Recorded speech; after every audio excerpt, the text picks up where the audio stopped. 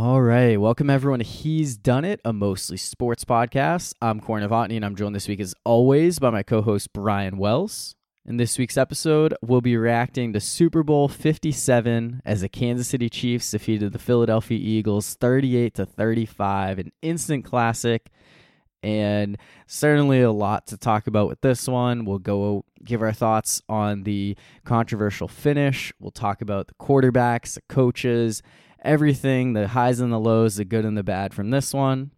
We'll also give our thoughts on Rihanna's Super Bowl halftime show performance and also dive into some of the other NFL news from this weekend, some stuff involving some quarterbacks and NFL honors, Pro Football Hall of Fame class announcement. We'll touch on all of that. And we'll also talk about the NBA, which had its trade deadline last week, and this is definitely one for the books, notably the Brooklyn Nets ending the KD Kyrie era with their two superstars both traded in a matter of days. We'll talk about the Nets' demise and give our biggest winners and losers of the trade deadline. Finally, we'll conclude this one like we do all of our Super Bowl episodes by counting down our top 5 favorite commercials from the big game. So lots to talk about with this one. So with that, let's get started.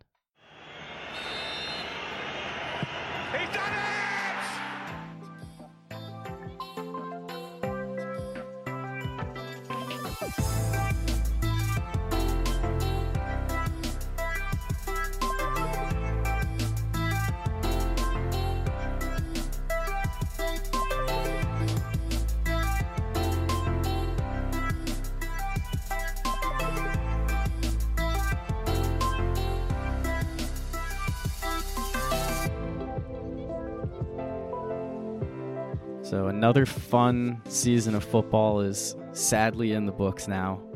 I feel like this year flew by.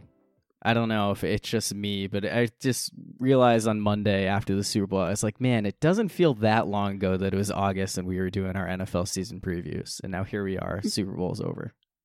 Yeah, football season flies by. And once the Super Bowl ends, it's rough because for me, I'm just waiting for March Madness to start, and of course it doesn't start until March, and we have several weeks to go before we get to the conference tournaments, and then the actual tournament as well. So, I'll watch, of course, the other sports like hockey or basketball, and then even college basketball, of course, but once the NFL season ends, it's kind of rough, to be honest. Yeah, I mean, other sports in the regular season just don't have the same kind of pull that the NFL has during the regular season. So it's tough to go from, having every single weekend like some kind of big football game going on to like trying to get up for a regular season NBA game. It's just not the same. So no, I always tune into, no matter how good or bad my team is, like I'm still watching. I still want to keep up with the entire league and watch football every Sunday, no matter what week it is, whether it's week 1 or week 18, doesn't matter. No doubt. I try to watch as much football as possible, even if it's not a team that, like a favorite team. Like I'll still watch other games for other purposes. Yeah, and we do have some plans to kind of attack more of this, like, dead area in here that we have coming up, but we can kind of, save that for next season if He's Done It. Let's wrap up this one and let's get into the Super Bowl. And Super Bowl 57, Chiefs 38, Eagles 35. This is an instant classic. Like, this is undoubtedly one of the better ones we've seen. Second highest scoring game of all time in the Super Bowl with 73 total points. Just back and forth, like lots of great moments in this one. And unfortunately, it feels like the thing you have to talk about is the ending of this game with the defensive holding called on James Bradberry. A lot of controversy about whether or not a flag should have been thrown in the spot. And it does feel like at the very least, we were cheated out of a great ending to this game if that flag doesn't get thrown, because there were no other holding calls in the game before this. Oh, for sure. It was definitely, it was not ideal because, like you said, this was a great game start to almost finish.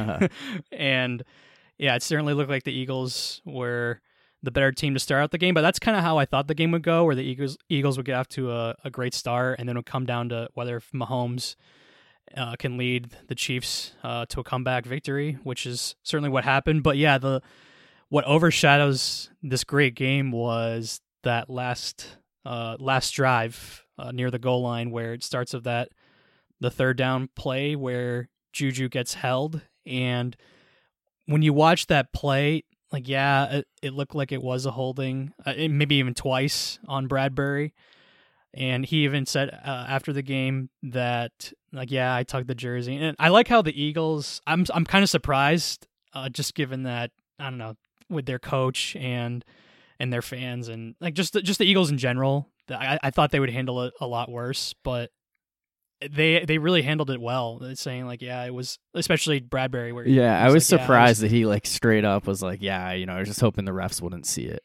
Right, and then even Nick Sirianni himself said after the game, like, hey, it's not all on one play. The refs they have a job to do and make that call, and you have to look at the entirety of the game on how we could have done better to win that game. And so, like, I like how he handled it, but so. Yeah, I mean, yeah, you could make the case like the flag should have been thrown just because it was a holding, but at the same time, that's not how it was consistently called, the entirety of the game. Because there was one point where Bradbury was on Juju on a different drive, and it was a clear hold, and Juju was looking for a call, but they didn't call it. Mm-hmm. And so maybe in Bradbury's mind that like, hey, if I could get away with that, I can get away with it on other times I'm covering him. And yeah, it's kind of like last year's Super Bowl, where they didn't really make any of those calls, but then third down, Stafford goes to Kupp, shocker, and it was an incomplete, but then there was a flag, and then it gave him a first down. And so, yeah, it's hard when a great game is overshadowed by one call. And even though, again, it was, yes, he tugged the jersey, and yes, you can make a case it was a holding, it's still, in my mind, I view it as, man, like we were robbed of a possible classic ending. Now it was still a good game and came down to the end, but at the same time, it's like, all right, if that wasn't called, then it's fourth down. Butker makes the field goal, and it's 38-35, but with a minute and a half left. Yeah, right. Yeah, a minute or almost 2 minutes left to go in the game, and the Eagles can potentially drive down the field and kick a field goal, or maybe go for a winning touchdown. So even though it was an amazing game, we were kind of robbed of a possibly better finish to that game as well, and maybe even a different outcome of who. I still think it would have been KC, but who knows? Yeah. I mean, you never know what would have happened if the Eagles had like an actual drive instead of just one play there, hoping for some crazy Hail Mary finish that we obviously didn't see happen. But yeah, I mean, we had talked about at the end of the Chiefs-Bengals game with that penalty on Joseph Ossai, and that's one where it's like you wish that it didn't happen, but at least you're like, yeah, I mean, that was a penalty. You have to throw a flag on for hitting the quarterback laid out of bounds. This is one where, yeah, technically it's a hold there, but everyone says all the time you could throw a holding flag on every single play, and like when you don't call one the entire game until that moment, that's when it kind of starts to soften the meaning of it. It feels ticky-tack, and I think I understand the complaints for that reason. See, yeah, I have similar thoughts to the play at the end of the Chiefs-Bengals game, where you don't want to see a game come down to the ending a game like that, where it comes down to a penalty. But for the Chiefs-Bengals one, for Joseph Ossai, like that was like egregious, where where the ref's going to do, like not throw a flag when he hit him like really, really late, like not just kind of late, but extremely late. And again, an injured player and the face of the game, like you're going to throw the flag. And so it sucks for a game to end like that, but like they had to throw the flag there. But for this one, I felt like similar thoughts, but this one was more ticky-tack, where I would have leaned more towards keeping the flag, not throwing it. And yeah, I don't know. It's that one's tough to look back on. Yeah, no, I mean, I agree with the sentiment, but I think overall, it doesn't take away the fact that Kansas City pulled out this victory in the end. Right, they got completely outplayed in the first half, and they were extremely lucky that it was only a 10-point game, because one of their touchdowns was a fumble recovery for a touchdown, leading to a touchdown, and it wasn't like a forced fumble. It was just Hurts just straight up dropped it. Yeah. And so it could have been a much worse result to end of the first half, but luckily they were only down by 10. But in the second half, the Chiefs' offense dominated the Eagles' defense. Yeah, 24 points on 4 drives. Just it was definitely a tale of two halves when it came out of the Chiefs' offense. And when this game started, I almost felt like a jinx because I texted you right after the Eagles and Chiefs both went down, scored touchdowns. Like, it looked like a very fun game ahead of us, and then the Eagles go 3-and-out. Chiefs miss a field goal. It's like, oh, maybe it's just opening drive. But yeah, I mean, the Eagles ended up looking very good with the exception of that fumble return touchdown. It was 24-14. Like you said, could have been worse. And I think like when the Eagles scored in the opening drive, it was just like, yeah, this was a bad idea for the Chiefs to give Philly the ball to start. But I think in the end, the fact that Kansas City was able to start the second half with the ball and they went down and they drove, I don't want to say like relatively easily. They did have to pick up some third downs, but I think the way they did it, yeah, it was an important drive and an impressive drive. The way like they made some big plays, I think got back a ton of momentum, and then all of a sudden from there it was just back and forth the rest of the way. So it ended up working out really well in the end, that decision to defer. And yeah, I mean, Patrick Mahomes, like, what more can you say about the guy? Like, he gets hurt before the half. There's like immediate concern about, are we going to see him the second half? And you can assume that they'll do whatever it takes to get him out there. But like, what kind of player is he going to be at this point? And of course, it hinders him to an extent, but he was still making plays with his legs. He was still making plays with his arm. And it was just an impressive second half performance. I know the box score stats don't necessarily look like it, but he had a phenomenal second half. Yeah, the second half was definitely the most, definitely really impressive. He was down 10 in the second half. He was 13 for 14 in the second half, and the one incompletion was a throwaway. Yep. And yeah, 126 total yards, and every drive that they have ended in a touchdown except the last one, and it's because they needed to get the field goal so they could burn more time. And so they honestly easily could have gotten a touchdown on every drive on that in that half. And so yeah, it was an incredible performance, especially the second half for Mahomes. And what was really impressive was, doing it on a high ankle sprain.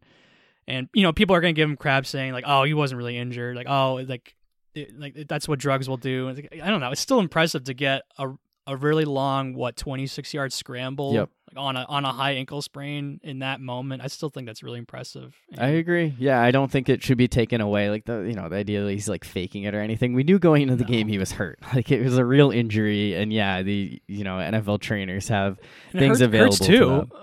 He had a shoulder sprain about a couple months ago or so, and he's playing hurt. He was playing hurt too, and he was just as great, or honestly even better. Yeah, I mean, Hurts was awesome in this game, and he's definitely not the reason why the Eagles lost this one. I mean, they can feel very good about having a franchise quarterback right now. We can talk about Hurts more, but I think the focus, as great as the Chiefs' offense was, it's impressive that they did this against this Eagles defense that was like historically great, but you're also wondering, this is the best offense they played all year.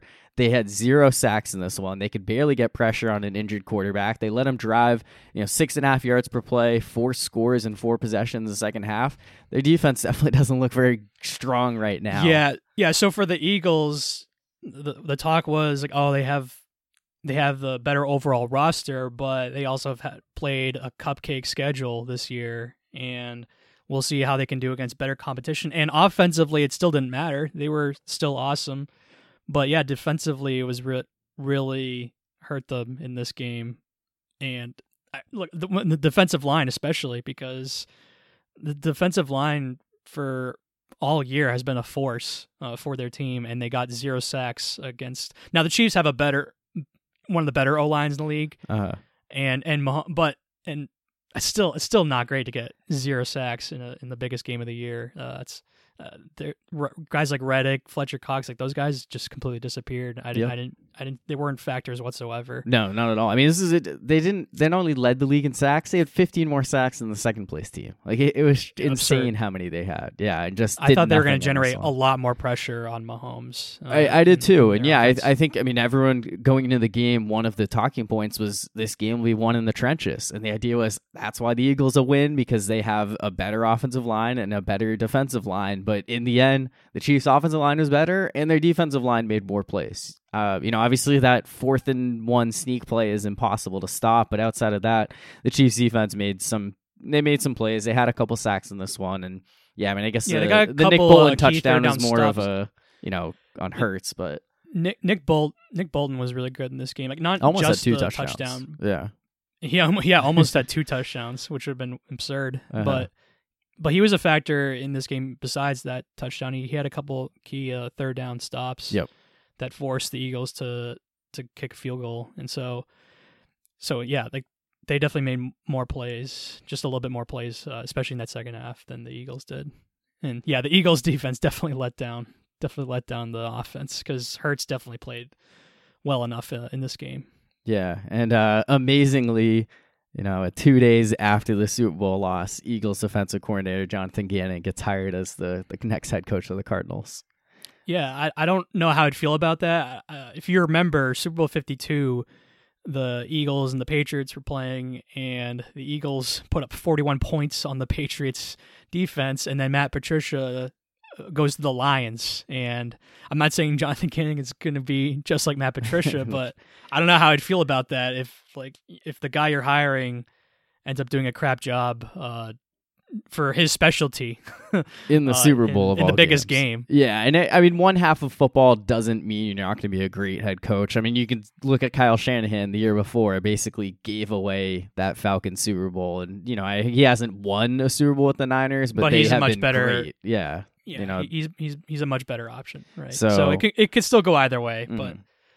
It is. I mean, the Eagles coaching staff, just overall, was outcoached by the Chiefs. I mean, coming in, it was like, oh yeah, the quarterback and the tight end. When you talk about position groups, you made the point that I hadn't really heard a ton. Was like the Chiefs have better coaching than the Eagles, and I think a lot of people really prop up Nick Sirianni because of how good this team has been. But he even said himself, one of his things is the key to being a great coach is having great players, and we don't know that that's not the reason why Nick Sirianni looks like a great coach because of the players. Like we see what Andy Reid has done in Philadelphia and Kansas City.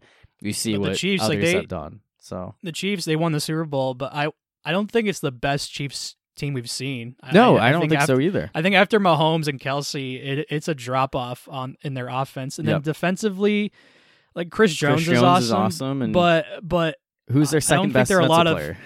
There aren't a lot of stars on their defense either. Like Tyrann Mathieu's not there anymore either, and so yeah, I mean Frank Clark is Frank Clark is kind of, but he's very inconsistent. Like he can be amazing and then disappear at times, and so after Chris Jones, it's a drop off there too, and so like Andy Reid, I thought he schemed up the Chiefs offense really well in that second half because Kadarius Toney and Sky Moore on their touchdowns were wide open. Yeah, and it sounds like Eric Bieniemy was the one who kind of got those plays installed because of game film from the Eagles' Week 4 game against the Jacksonville Jaguars, feeling that could work. And it's amazing. Like they ran the same play just on opposite sides of the field. Both resulted in 4 and 5 yard touchdowns. So Toney and Moore, like you said. So basically, the idea was having the guy go in motion and then come back out wide open. Just incredible. Simply, offensive coaches of the Chiefs outcoached the defensive coaches of the Eagles in that moment. That's not even a question. So for Andy Reid, definitely, I felt like even though the Eagles were the much better team, maybe not much better, but the better team overall, better. The Chiefs have the quarterback and the coach, and so. And those guys definitely stepped up in the second half. And I mean, look, it comes down to the quarterback. I certainly believe that, being a Brady guy over Belichick sometimes. But I mean, I think Andy Reid definitely absolutely outcoached Nick Sirianni in that game. And we can certainly talk about now that they have 2 Super Bowls, Mahomes and Andy Reid together. Like, are they on the trajectory of catching Brady and Belichick? I mean, they have 2 and they still have a long way to go, but Yeah, they're the only threat. I mean, at the time, yeah. I think it's unlikely, but are they a threat? Absolutely. Well, I think a lot of it comes down to how long is Andy Reid going to keep coaching. I mean, I don't want to spend too much time on the whole GOAT debate of Patrick Mahomes versus Tom Brady for two reasons. It's just one it's of them so is, early. Exactly, he's played 5 and seasons.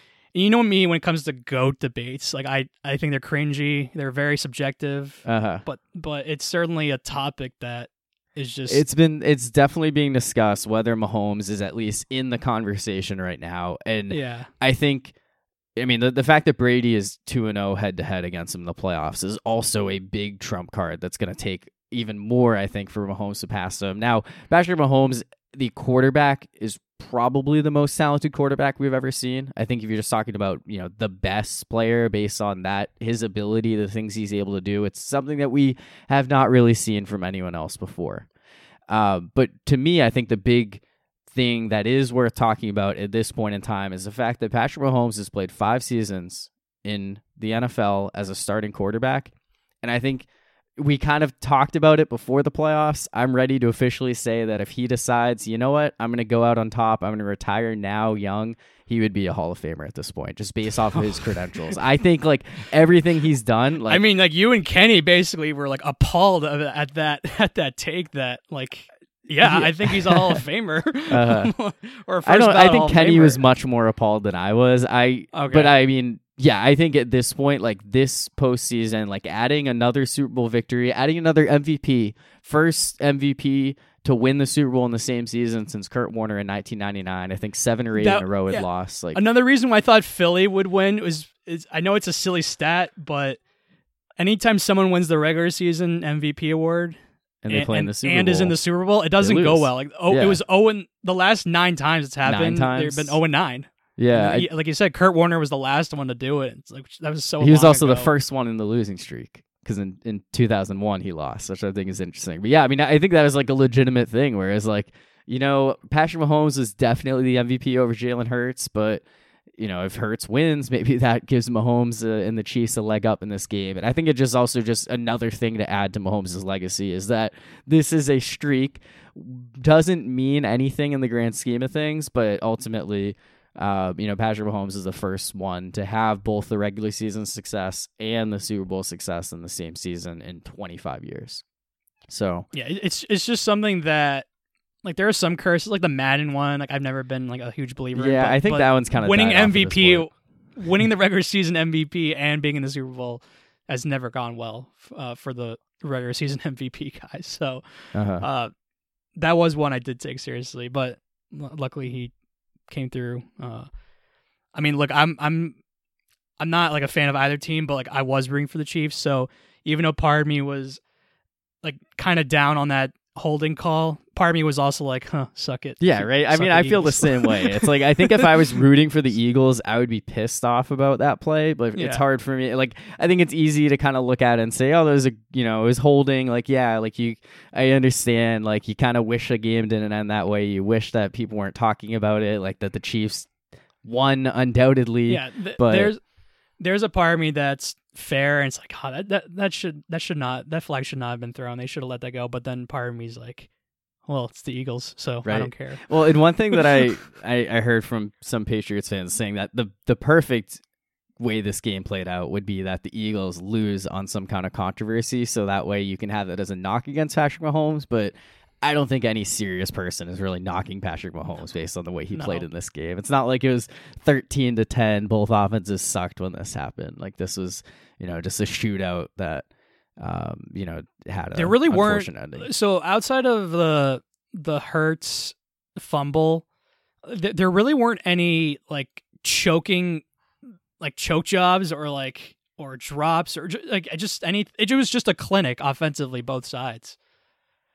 Oh yeah, no, it was awesome. I mean, both teams played great in this one. The only turnover was that fumble, and I don't think that can be a huge knock against Jalen Hurts. I think he still had a great game. It's tough to have your one turnover result in a touchdown, but he played a mostly clean game. Other than that, I mean, there weren't a whole lot of penalties in this one. And both offenses were rolling, and there were a handful of times where it felt like they were getting stopped, times where they did, but it didn't really last very long. Like, yeah, the Chiefs' offense had some struggles in the first half, but one of them was a great drive that ended on a doinked field goal. So it's not like they had three and outs to end the first half. One thing to mention, so you know how at the end the clock got down all the way to like 10 seconds or whatever, and because the Eagles ran out of timeouts, using that, so they had 2 timeouts on that final drive, the Eagles, and they used one of the timeouts. The timeout they used was because they didn't want to lose a delay of game. Yeah, I mean, it's so easy. It was so easy for the Eagles to gain yards that, like, wouldn't you rather? Yeah, I mean, hindsight, yeah, but like, wouldn't you just take the delay of game? Earlier in the game, they did that. They had a 3rd and 9, and they took a delay of game, and that was the 3rd and 14, and the Dallas Goedert, kind of bobble catch on the sideline. So it worked out in that case, and they kind of changed the mindset. But yeah, I mean, having to burn timeouts to avoid delay of games is not good, and coaches hate when they have to do that. It's just that it's so easy. The game now benefits the offense so much more than it used to. And the Eagles' offense is ridiculous that, like, I want to hold all my timeouts for as long as possible. And I mean, I don't know. It's just, if you lose 5 yards, like, you can get that back easily. I don't, hindsight, like, looking back on it, it's like, oh well, crap. Like, it'd be nice to have that 3rd timeout, but I don't know. That was just one complaint I had. No, I mean, I think that's a fair point. And yeah, it's one of those things in the moment where, like, I think a lot of coaches will want to take the timeout because they don't want to lose the 5 yards. They want to be able to run the same play that they drew up. But that is obviously the risk. When you lose a timeout, you can't have it later in the game when you need to conserve clock. So another thing to bring up. So this was an awesome game, back and forth. Both offenses putting on a clinic, and there are some bad things that overshadowed this game. One was for sure the last holding call on the refs. Another thing to bring up is the not just the holding call, but there were some close catches. We saw the Devontae play where he caught it, but then you could see it maybe coming out a little bit. Yeah. So, and then there was the one where Miles Sanders, he caught it, and he immediately dropped it, and then it could have been another potential fumble recovery and leading to a touchdown. And then we saw the one where Goddard caught it out of bounds, or not out of bounds, but like near the sidelines, and it was ruled a catch. And then so those replays took forever. Like, I think all 3 of them were the right calls, but they all took so long that it's just like another thing with instant replay that I have a gripe about. It's just like, if you can't figure it out within a couple minutes, like, just go with what the call was. Like we don't need to stop. We don't need to continue wasting more time looking at 17 different angles for 5+ minutes. It's just way too. It's just way.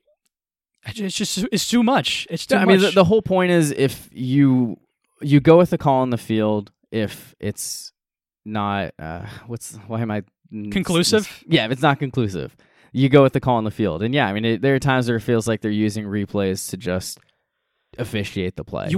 It's like they want to find something wrong, right? And that was what they were talking about. Like Kevin Burkhardt and Greg Olsen were talking about on the Devontae Smith one. It was like, oh, they finally found the angle. Everyone's walking back, and yeah, there's like, you're watching it for all this time, and I think there were multiple times where it looked like they were going to hold it up, and then they're still looking at replays. And I agree. I think it's a problem. I think it's something that's always been talked about with replay, and I think more and more these days, you're right. It is like looking to overturn a play sometimes, or like you looking for this definitive evidence instead of just saying it's inconclusive. If you can't find definitive evidence, just stick with the call on the field. Just stick with the call. The Miles Sanders one drove me crazy because, I mean, like, yes, he caught it with 2 hands, but he didn't make that next move. Yeah, right. I didn't think by the time he caught it, he lost the ball and got hit. It was like instantaneous. Like, that one should have been right away. Like, right? That's incomplete. I thought so. I thought it was surprising, like, how long they were looking at that. But yeah, I mean, that was one where, even though I was, hopeful at the time that it was a fumble, I was like, that's not a catch. Like, he didn't even have time to make a move. By the time he got the ball, he got hit. I thought. Like, I mean, they all drove me crazy, but especially that one. And then the Devontae one just took the longest. Oh, yeah. I mean, just like so much time was taken on that one. I think with the Goddard one is the fact that the Eagles hurried up to the line to run a play, and then the refs are like, no, you have to do a substitution. And then right. That one. Right. And then you look at it only for it to be held up anyway after a long review as well. Yeah. So, yeah, that I think all of them to an extent were not so not they all great yeah for they all the drove me viewing crazy. experience. Yeah. So, No, I mean that's fair. I mean those are definitely worth talking about. I agree. I think that in the end the call was right in terms of overturning or holding them up, but all three of them, but they all three took of them too long to get there. Way too long. Yeah. And then what also was a disaster was the people slipping everywhere. Oh yeah, that's what I thought you were initially gonna say, like the playing field. Right. Yeah, so I think I want to say it was Oklahoma State University who were like claiming like, yes, this field is our responsibility. Like we're the ones who like planted this grass. Like we've been growing it for years. Like all this stuff. Like there are a ton of articles coming out about how great the field would be. And it's like one of the worst ever. You couldn't test this, like, I don't know, week 9. Right? You had to test it. All right, the first time we're going to introduce this grass is the Super Bowl. Super Bowl. And yeah, it was a disaster. And I mean, I think that's worth talking about in terms of the Eagles pass rush is that, you know, it's going to kind of neutralize that aspect. And I think it's kind of a fair point to discuss with the whole idea. Like, you can't make fun of the Eagles defense and not being able to get to Mahomes but also make fun of the field that is causing people to slip over and have terrible foot grip. Like it's a fair point, but you know, obviously not every single player resulted in someone slipping. But yeah, I remember early on, like Travis Kelce was wide open in the middle of the field. It was like, wow, how do you leave Travis Kelce of all players that wide open? And you see the replay and just some Eagles player falls down, and it's like, oh, their linebackers. If there's a weak point on the Eagles defense, it's their linebackers, and combining that with having to cover the best tight end in the league is not a great combination. And yeah, and then I think even Kelce slipped when he scored the touchdown, and then Pacheco slipped when he scored his touchdown. Jake Elliott slipped on a kickoff. Jake Elliott, he slipped on the kickoff. And it's just that was like one thing. Like even though Butker was taking a 27-yard field goal, I was like, this isn't a guarantee. What if he slips and tears his hamstring because of this field? He's missed like half dozen extra points this year too. So I didn't think it was a guarantee. Yeah, even though it was a chip shot. Yeah, even though it was a chip shot, it was right down the middle in the end. But yeah.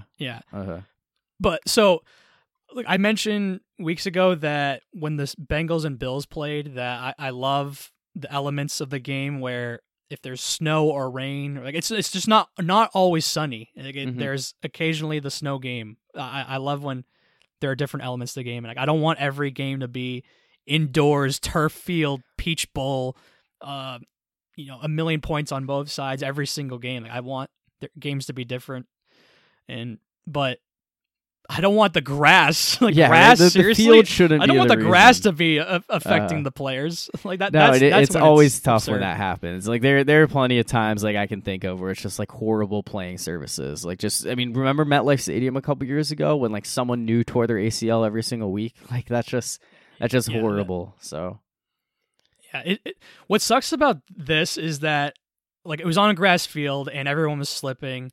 Like I don't want the NFL to think like, oh, like we can't have these Super Bowls on grass now. Like it's got to be turf. Like no, like it should still be grass. It's just like whatever was put into that game was not great. Like no, it's definitely not a positive talking point for the replace turf with grass crowd. So no, which is unfortunate because we've seen turf cause injuries a lot. So yeah, there's definitely a big enough sample size where at least in my opinion, I believe that turf does more damage to the player's health than grass. Yep. Yeah, no, I agree with that take, and definitely a tough thing to see in the Super Bowl. Absurd that we're talking like for Super Bowl right. For Super Bowl coverage, we're talking about grass. Should never happen. Definitely. So nice job, Goodell. And I mean, he also said that the refs have never been better. Yeah, right. No, and the NFL officiating he makes that comment, and of course, officiating has to take part in this game. I remember coming into the game where, okay, like, yes, the Chiefs was my biggest rooting interest between the two teams, but I also thought to myself, I don't want the refs to play a part, or I want them to get out of the way. Don't Yeah, no, of Don't course, blow it. Of course they did in the end. And like for the most part, there weren't a whole lot of flags. I know, like the refs were, I think, like outside of the before the holding call, like outside of the long reviews, like I thought they called a good game. Yeah, no, they're letting the game play. Like they called fouls when they actually occurred and needed to be called, but there weren't a ton of penalties out there. There were probably just as many times where you thought there was a flag because you saw Chiefs players' yellow gloves or shoes or whatever than an actual flag on the field. But yeah, I mean that's really, it just goes back to that penalty. Like in that time is the fact that this is like the first time it gets called and it happens to be in a moment that decides the Super Bowl. I love that Greg Olsen called out the refs. Yeah, right. I know biggest game, the biggest moment of the biggest game. And he's on the broadcast, and he actually says, "I wish they didn't call that." It's like, wow, I love that he called them out, and I think for his first Super Bowl, I think he did a good job. First and potentially only Super Bowl because Tom Brady's coming up in 2024, and I mean, this was something in terms of like other talking points about this game. Greg Olsen is definitely one of them. I thought Greg Olsen and Kevin Burkhardt were very impressive all season long. Don't have any negative thing to say about the Super Bowl, and apparently when Tom Brady takes over as the number one broadcaster making $37.5 million a year, Greg Olsen is going to take a pay cut. I read $10 million down to $3 million. Yeah, 70% pay cut, which like if that happens, I don't think he's staying at Fox because I'm looking at CBS and I know they paid Tony Romo a lot of money, but everyone hates Tony Romo right now. I don't know, Jim. So like I think that's a potential spot. And I look at NBC. Chris Collinsworth is old. I think he's eventually going to retire, so I could see them maybe trying to pull in Greg Olsen if he decides to hang it up after this next year. And then the remaining spot, I don't know, I guess Thursday Night Football on Amazon. I have no idea how much they're paying Kirk Herbstreit. I thought Herbstreit is fine, but he's a college guy. Look, Herbstreit. Oh yeah, exactly. Like I think he's fine, but he's so much better in college. Like he's not an NFL guy. And I feel like he'll get burnt out by doing, Thursday night, Saturday college game day, Saturday night game. Like him and Al Michaels just did not mesh. Like that's not a. It's like they're both again, great on their own. He's great with Fowler on college football games, but he should stick to that. He should not be in NFL games. No, I agree with that. I don't love Kirk Herbstreit trying to do both of those. I would rather him stick with college football, or at least the occasional NFL game with Chris Fowler. It was fun when they did that on Monday Night Football a few years ago. Something like that, I would be okay with. But yeah, I think Greg Olsen is going to have Buck and Aikman options. Are really the only ones where like Monday Night Football, those two, like that's set, but everything else is kind of like up for grabs. Yeah. I mean, there's a lot of uncertainty around all of them. So I think Olsen will have options if some other network is like, we need someone like you have proven that you can do a big game. The Tony Romo thing, it's really bad now. It's so weird that his first couple seasons in the league, I really thought he was good. I did too. I don't know how much of it was predicting plays versus like just being a good broadcaster, because I think he always had the like the screeching and yelling aspect to him. I think it was just easier to overlook at times. Maybe it's just because he brought so much more energy than Phil Sims. That's like, wow, this is refreshing. We're hearing Sims, yeah. We're hearing a different guy instead of Phil Sims, who was like, he was fine, but he was kind of boring. I did not like Phil Sims. You definitely disliked him more than I did. Yeah. But yeah, like just for Tony Romo, I think it's very obvious that he put in the work his first few seasons, but then once he got that payday, he just mails it in anymore. and just does not care anymore. I think it's just golfing all week instead. It's so obvious too. Yeah, well, CBS, like there are reports that apparently CBS actually held an intervention with him going into the season, and I believe it. Help. Yeah. Yeah, so I think Greg Olsen will have options if Brady does end up, taking over, honoring that contract and pushing him out. And, if he doesn't want to take that kind of a pay cut, because I think he's really good at what he does. So, it would be nice to see him in a prominent role as a color commentator if an opening at one of those other networks opens up. I don't want to pump up Greg Olsen too much because he gives really good insight. But you know what? Another thing he does, he lets the situation breathe. Like he's not like Tony Romo making all these weird noises. Like, oh my God, Jim, that was so amazing. Blah blah blah. Like it's just Greg Olsen. Just lets the play. Yeah, so like I watched the NFL in the way. like game recap on YouTube before this, just to have it fresh in my mind, and I barely heard Greg Olsen on it because and that's fine. Like he only talks in like replays and stuff. Like he's not talking during the play. Exactly. He knows when to talk and when to let the plays happen and let Kevin Burkhardt talk. Yeah, it's just yeah, and so I think really he brings a lot of insight in being able to like explain situations, and that was a big moment in terms of that penalty. You're like, in this game, like in this moment, that's when you're gonna decide to throw a flag. So yeah, so I don't get when people say like, oh, I'd rather have Tony Romo over Greg Olsen. Like at this point, I mean, no Greg sense Olsen, anymore. Yeah, Greg Olsen's much better than Tony Romo. I mean, you're just thinking of that 2018 AFC Championship game if you're a fan of Tony Romo these days. Yeah, he was great. It is just. I remember watching that. Like he called every play. Every single play. He's gonna go to Edelman over the middle right here, and then he's exactly what happened. Like, oh, if this safety comes here, Gronk, he's gonna go to Gronk on this play, and it's just like, wow. Yeah, right. But I mean, ever since it's been slowly. It's just downhill. been downhill, yeah. Downhill. Yeah, yeah, and then I guess so. Another comment that I want to talk about, just in regards to the penalty and everything. We've talked about the Chiefs' offense. I do want to take some time to talk about specifically the player who was held on that play, Juju Smith-Schuster, because he's someone who, pretty much since the day he was drafted by the Steelers, and I saw videos of him celebrating being drafted by the Steelers by running into the Pacific Ocean in California. Like I loved him. He was one of my favorite players for a long time, and I think all the hate he got from like outside fans because of his TikTok, because of other things, whatever, dancing on the field, like I think it just made me more and more of a fan of him, just because I'm like, people are hating on this guy as much as they hate on or like even more than they hate on players with like domestic violence histories and like all these other horrible things, and he's being grouped into that. To me, he was just a fun player. I loved watching him in the beginning when he was playing opposite Antonio Brown, putting up a ton of numbers and making that Killer Bees offense even more dynamic. And by the end of his time in Pittsburgh, it was more he was the veteran in the wide receiver room with a bunch of young guys. The Hines Ward type of player that the Steelers hadn't had since he retired. So it was sad when he left the Steelers, but I was happy that of all teams, he was going to Kansas City, playing with Patrick Mahomes. I liked his chances of winning the Super Bowl. I know going into the season, you were very high thinking he's going to be rejuvenated, playing with Mahomes. Injuries were still a problem. He had his moments, but he was not. Well, this game he had a he good was game. he was awesome in this game. Great. Yeah, 7 catches were like the most of the Chiefs, 53 yards, only behind Travis Kelce. He had that one drive. Tony scored the touchdown, but Juju made all the plays on it. And I'm really happy that Juju won a Super Bowl. I don't know if he's going to come back to Pittsburgh, but he's like one of the players that, even though he's not playing on my team anymore, I do still want to root for him. I do still want to see him have success. So I think it's cool that he won the Super Bowl. He's getting a lot of heat today because he posted that Valentine's Day thing.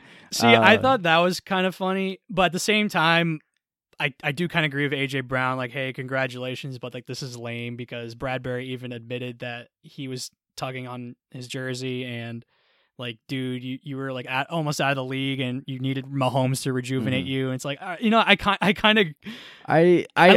both sides of it where it's kind of funny, like, hey, happy Valentine's Day, and he has the message with Bradbury's face, like that's funny. Yeah. But it's also like what AJ Brown said was also kind of true. I get that. I think Brown went like a little too personal because he was pissed off about losing the game. But I mean, Juju has like he won the Super Bowl, so I think it gives him a little bit of a bragging right. I don't think it was that horrible what he did, but at the same time, I also understand the whole Bradbury like admitted it was holding. Like it's not like there's a ton of bad blood about this. Which is why I kind of agree with AJ Brown a little bit, and I love that he called him TikTok boy. I don't know. I just like both sides of it. It's just funny. Yeah, I mean, I'm not a huge fan of the whole TikTok boy aspect, but again, I was saying, look, Juju won the Super Bowl, Brown didn't. I mean, Andy Reid, his coach, even called him out with that stuff. He did, yeah, I know. I did see a video of that. So I don't know what's going to happen with Juju this offseason. He's set to be a free agent. I think, his performance on the season is enough that he's going to get some kind of like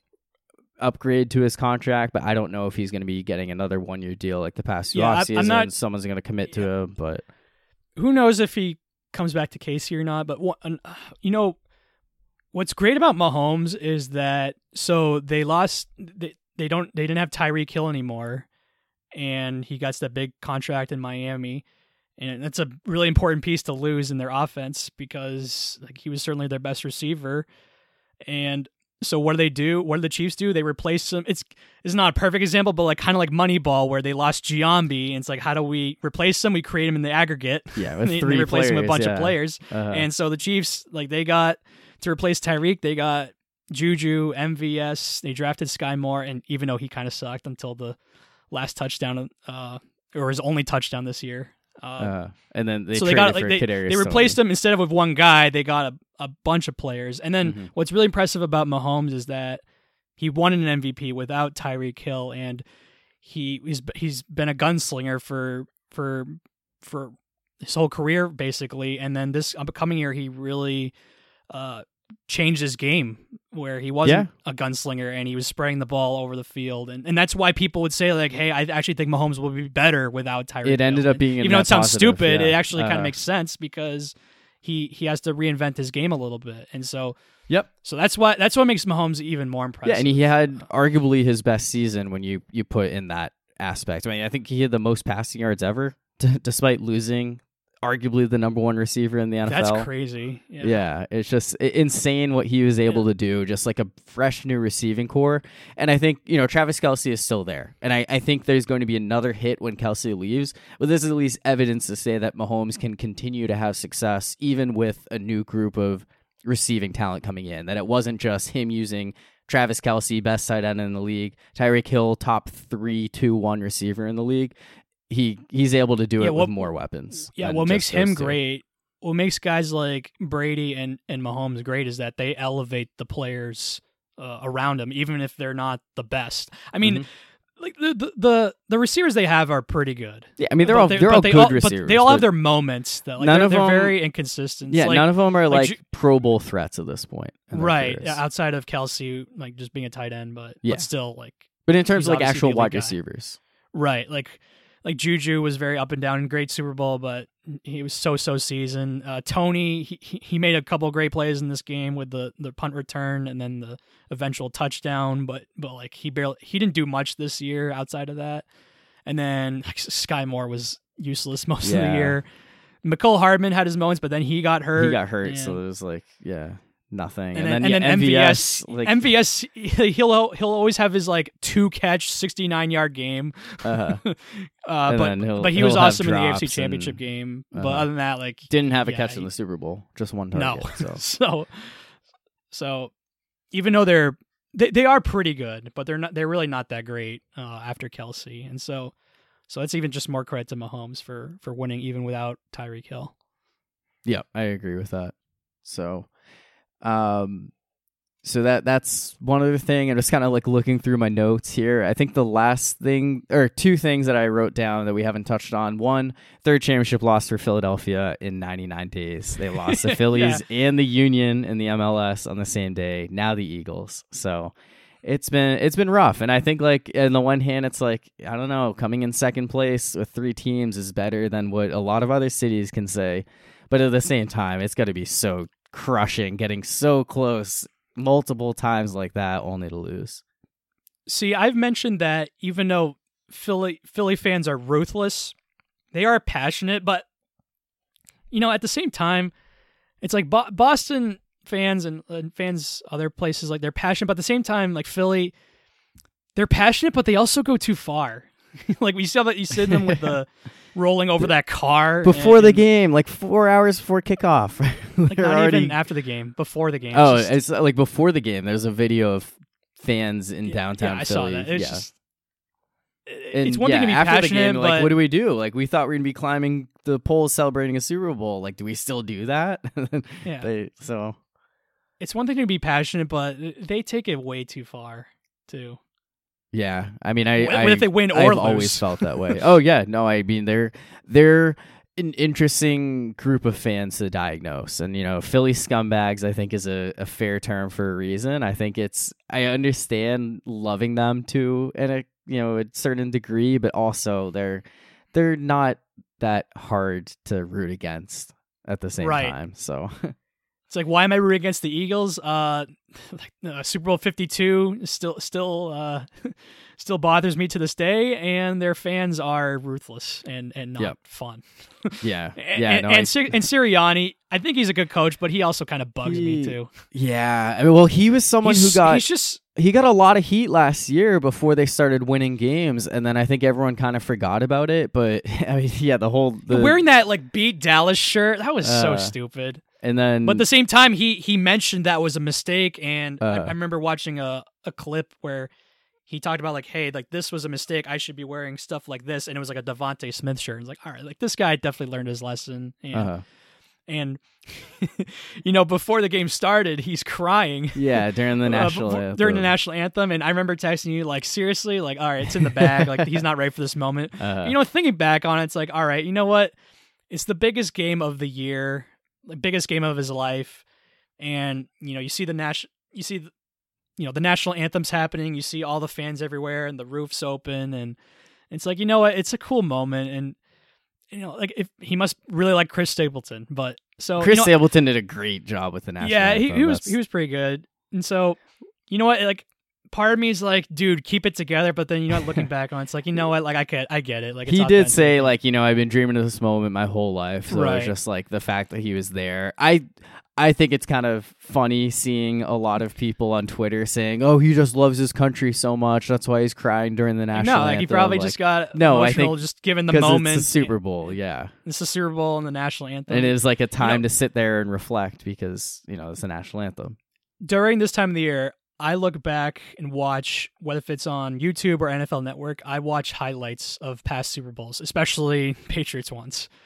And I'll look back on most Super Bowls, but one Super Bowl that I did not care for was Super Bowl 50, the Broncos-Panthers one. Oh, that was so boring. That was boring as hell. You know what my favorite part of that Super Bowl was? Lady Gaga's national anthem. Amazing. I don't remember her national anthem in that one.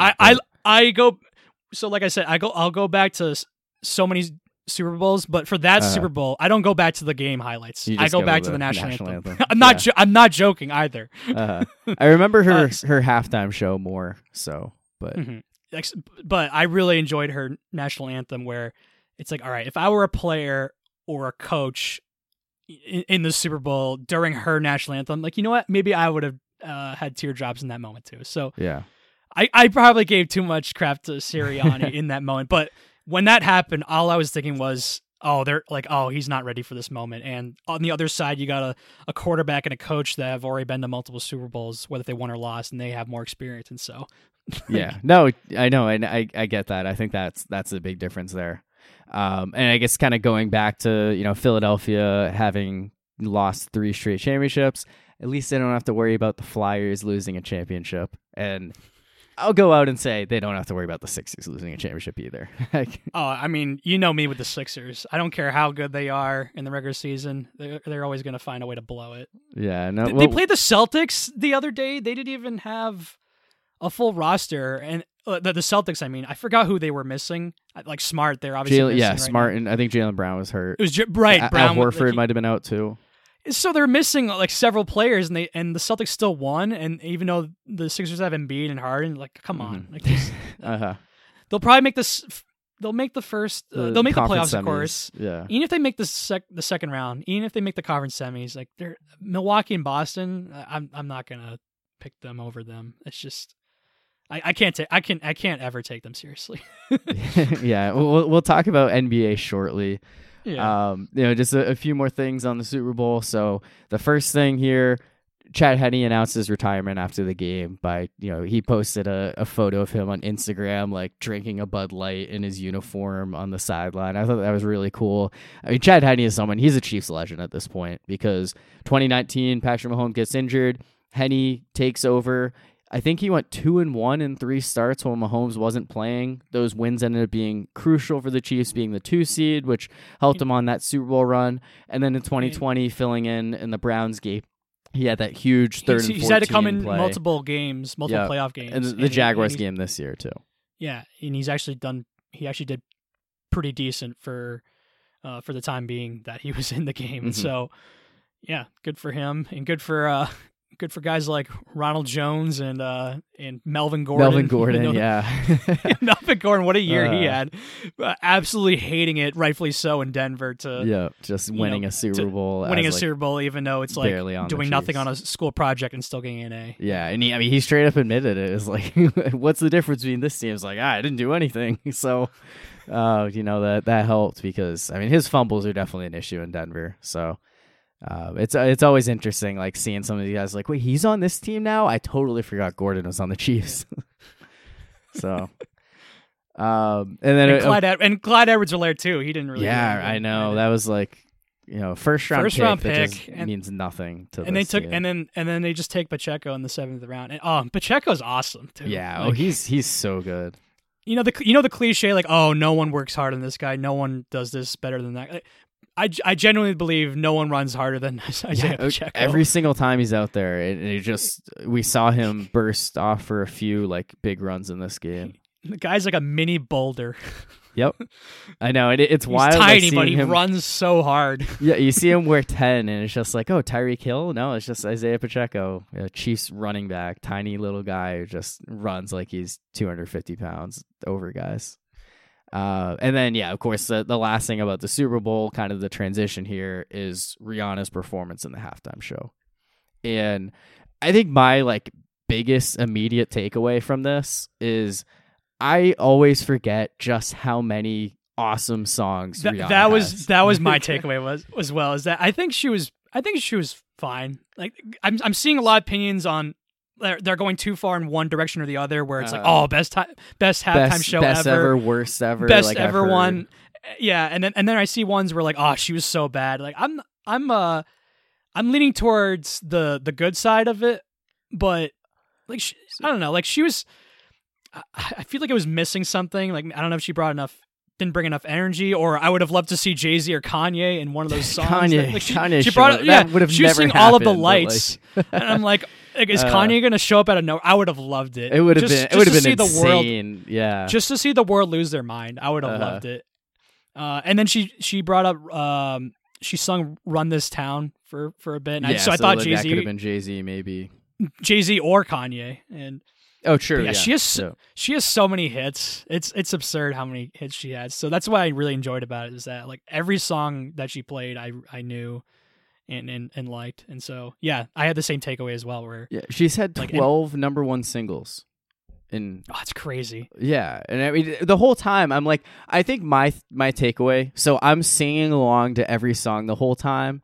But I'm just like, that's all I was doing. It's like, I might as well have just been like listening to her on Spotify. I think it was a good show. Like, she has great hits, but I don't know if it was a great performance. I don't know how much of it was the fact that her special guest was her baby, like saying, hey, I'm pregnant. So she couldn't, she was pregnant, put on a good show. Like, so for people that are crapping on her, it's like, I mean, she's pregnant. Like, I don't know, like how much that affects her performance. But she had, Found Love in a Hopeless Place and Diamonds, Umbrella. Yeah, Diamonds was the last one. Yeah, Umbrella, like you knew she was going to do that. I was hoping for like Pond to Replay, SOS, like some of the other like real big throwbacks there, but we didn't get those. We didn't get Disturbia. Pour It Up, she did. Yeah, Bitch Better Have My Money was the first. Yeah, that one. I told you, like when she started with that one, like that would not have been my guess. No, on what her startup would be. But I mean, it was also just like she has so many great songs that like there are like so many that just don't even come to mind right away. And I'm just like looking through. I'm like, man, like, oh yeah, this is her. Work this is her. Was another one. Yeah, that Work. She did. I mean, I'm just like looking at some of them. So like song like Take a Bow, she would never do at the Super Bowl. No. She would not do that at the Super Bowl. S&M would have been a fun one. I don't know if that's a Super Bowl song, but and like she's also in Love the Way You Lie with Eminem. She, we said All of the Lights. She does the 4 or 5 seconds with Kanye and Paul McCartney. That was the one I talked. Right. Yeah, thought about. I didn't think she'd do that one. No, I didn't think so either. But like, I was like, oh, how do we get Kanye out here? I totally forgot she's in All of the Lights. She's also in Lightning with Calvin Harris, which I like didn't even occur to me like that's Rihanna. Yeah, so. you mentioned Please Don't Stop the Music, right? No, I didn't even mention that one. Like, you didn't even mention that? Yeah, right. Yeah, she has so many hits. Yeah.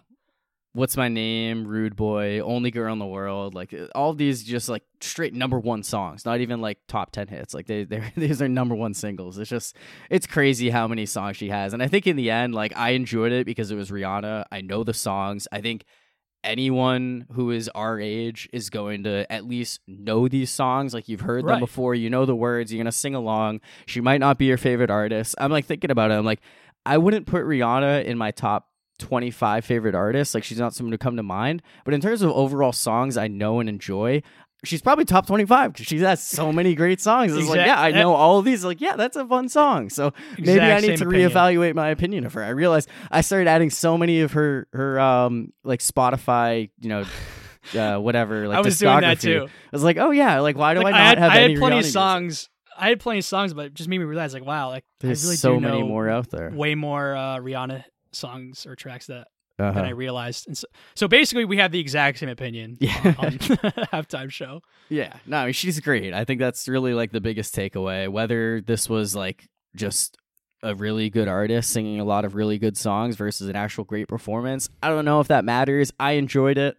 I did too. I think last year's was better in terms of like the overall show and like all the pizzazz to it. It was a spectacle what they did in LA with all those different artists coming out. But like this year was good in its own way, and it had talking moments. Like there were a ton of memes like saying it was like a Super Smash Bros map with like all the platforms and like people talking about the dancers, like how like weird all of them were. The dancers were definitely weird. Yeah, but yeah, I mean I think that they did a fine job. I was glad they got Rihanna out there. It was entertaining. I enjoyed it in the end. Like that's really all that matters. Like they've been halftime shows that I don't like. This is not one of them. So I agree. Yeah.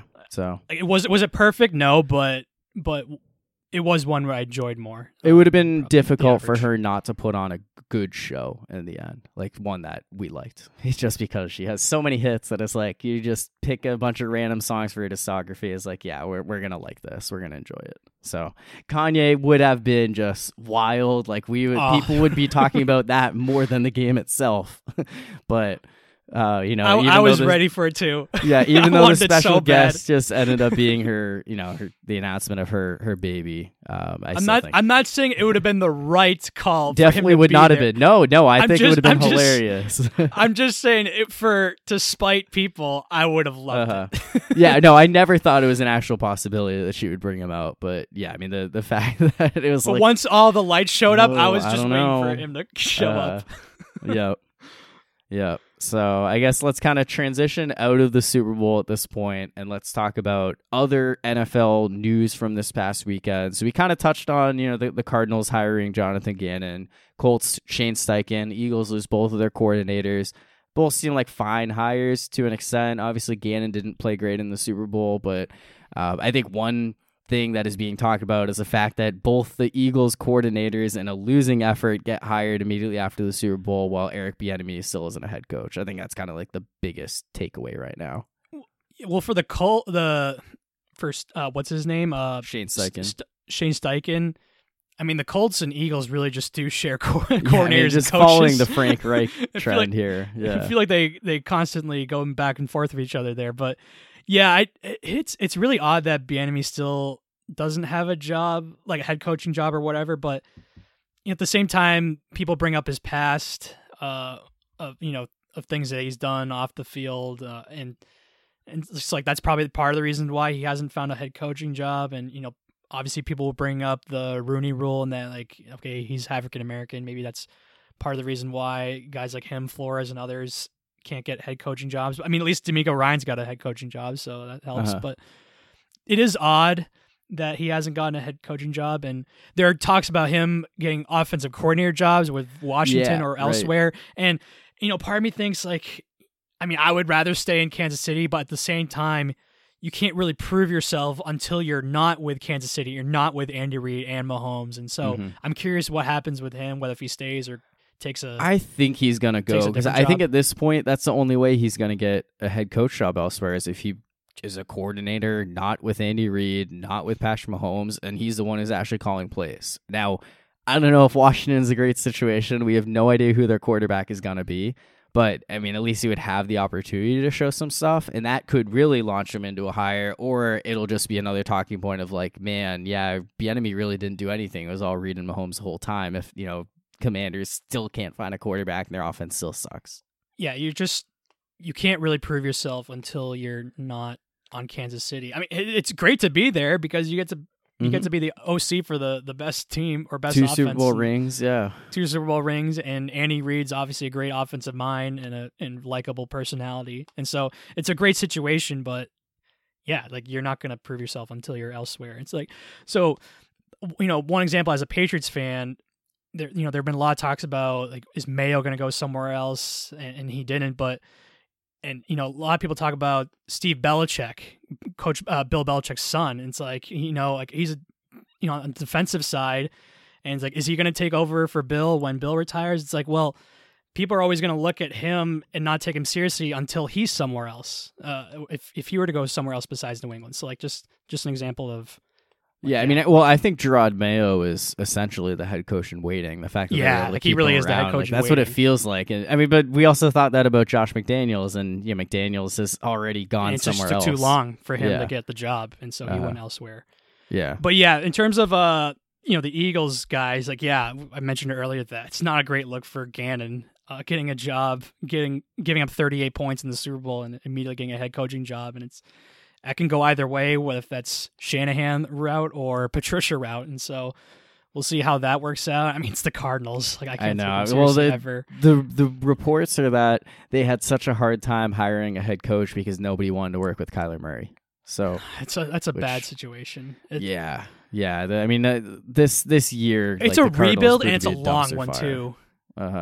I know, especially with Murray being injured. Like him being injured and being someone that's not easy to coach. Like, I mean, again, great talent, but I don't love that situation at all. No, that's why I mentioned. That's why I mentioned a while back that I know he's the number 1 pick and he's a great talent, and all that. But like, I would have seriously considered not signing him. And extending it. Oh yeah, no, we had those conversations. Yeah, because like, we're talking about the Eagles. Look, they had Wentz, and he was good for a time, and he was a near MVP winner at one point until he got hurt. But then he struggled, and instead of waiting it out, they decided let's draft the next guy. Let's go get Hurts, and then they moved on from Wentz. And that's one thing that's really impressive about the Eagles is that whenever they make a mistake, like whether it's extending Wentz or drafting a guy like Jalen Reagor, they don't prolong it. Like they don't hold on. They move on. They don't hold on to hope. Like no, like they're just like, nope, this was a mistake. Let's go find the next guy. Let's go get Hurts. Let's go get AJ Brown. And so, yeah, like that's just. So I like. I don't know. We'll see how it goes. Yeah, and I guess we didn't talk about it earlier, but now the Eagles are going to have to pay Jalen Hurts this offseason. You definitely do that, but this was their best chance of being a Super Bowl team given the construction of their roster. They'll have one more year of Hurts on this contract, but it's going to be much tougher for them. They're not going to be able to just acquire all these like veteran cast-offs, sign them to big money contracts, and it's going to be like much more difficult for them to build a super team. So. Yeah, I mean, for Steichen, it's kind of like when Reich left, where okay, is it him that's making all this magic happen, or is it like their loaded offense, their receivers, their quarterback, their O-line, and so we'll see how that goes for him. Like if he can, rebuild a Colts team that is in desperate need of a quarterback, and not a 37-year-old veteran quarterback. Yeah, like they need to draft someone. An actual quarterback young, that's in the rookie beginning of his career. Yeah, I think it's kind of a good transition into our next few talks here. So the Raiders today officially released Derek Carr. There were reports they were letting him go talk to the Saints and about potential trade, and I think in the end, Carr said he didn't want to restructure his contract, so he just wants a straight-up release, and he can go from there. So definitely an unceremonious ending to his time in Las Vegas, and I know you and I both have been very high on Derek Carr the last few years, so it was tough for me seeing how things played out in 2022. Yeah, I just think he's a good dude. That's all. I mean, yeah, middle of the pack quarterback, But there are things to like about Derek Carr, and there are things there aren't. I mean, when it comes to Derek Carr, he'll make 3 or 4 amazing throws a game where it's like, wow, like he's got all the arm talent. Like, why doesn't he do this all the time? And then he'll make but every game, not only will he do that, but he'll also make a boneheaded decision, and you're thinking like, what the hell was he thinking on that? So, yep, I think that's a Derek Carr experience. That's the Derek Carr experience, and I correct me if I'm wrong, but like, isn't this a kind of like a win-win situation for both him and the Raiders? Because for Carr, he can decide where he wants to go, whether that's New Orleans or wherever. Yeah, Carolina. And then when it comes to the Jets, Raiders, like they get out of his contract. Yeah, they get rid of his deal. So, no, and they can go in a number of directions from here now. So even though Derek Carr won't be getting the same money, he wasn't going to regardless, because the team wasn't going to trade for him without renegotiating the contract. So at least now he can have some pride when it comes to signing a new contract instead of lowering his current one. Right. So even though he was never going to get that kind of money, he gets to pick wherever he wants to go. And so, yeah. I mean, I'm guessing his mindset is like, if I'm going to be making less money this year, I don't want the Raiders to get anything back for me in a trade. Like, I'd rather them just lose me and not replace me with anything. That's kind of my idea on this situation, because I'm sure that he's not very happy with how things are unfolding there. Lots of reports about him and Josh McDaniels not being on the same page, so definitely not a surprise. And one of the quarterbacks who's rumored to replace Derek Carr is Aaron Rodgers, but he still needs to decide his NFL future. So what is he doing to determine whether he wants to keep playing, whether he wants to keep playing in Green Bay or go elsewhere? The natural thing, and that's a 4-day darkness retreat in the woods somewhere. He's so weird. He's so weird. Is this what happens when you get that rich? Like, you just become weird and you do all these crazy things like that. I wouldn't last. So it's a 4-day darkness retreat? 4 days is what it's being branded as. Yeah, I wouldn't last 4 minutes. I couldn't do that. Like, there's a reason why I have a nightlight in my room. Because if I don't have that, it's pitch dark and I don't know where I'm going. And I have to lean on muscle memory. And so that I don't get it with him. Like, so if you go on this, like, how do you go to the bathroom? I don't know exactly do? The whole situation. I mean, yeah, it's a wild thing that he's doing. I assume he has to have like some form of like functioning. I don't know if darkness is just like in the dark in terms of like his phone and technology and his connection to the real world. Like, that's part of what I'm thinking it is. Like, why does he have to be in pitch black for 4 days? Like, there's no way, right? I couldn't do that. You'd go insane. That's like what I just said. Like, I wouldn't last 4 minutes. I would lose my mind in 4 minutes. I just like, how do you how do you go to the bathroom? Like, how do you eat? Like, are you cooking stuff? Are they giving stuff to you? Like, do you bring stuff? Right. That's why I don't think it's like super literal in terms of darkness, like pitch black darkness. But yeah, I mean, that's it's a wild thing he's doing, and I think it'd be crazy to walk away from all the money that he'd have this year, because I mean, he could still play football. Like, I know things didn't go great for the Packers this year, but he proved by the end that he still has something in him. Look, if part of me thinks he stayed in Green Bay just to get the money and then leave, kind of like an NBA thing, when like know how in the NBA you take a 5-year, you can get a 5-year max deal if you stay, but 4 if you go. Like, maybe he stayed in Green Bay so he can get the big payday. Maybe that was the biggest payday he can get, and then he'll leave the next year. I think that's kind of south for them. What he said about it was like, I'm staying in Green Bay, but I feel like he downplayed the fact that he signed a 4-year contract extension with them. So, yeah, I think I don't know.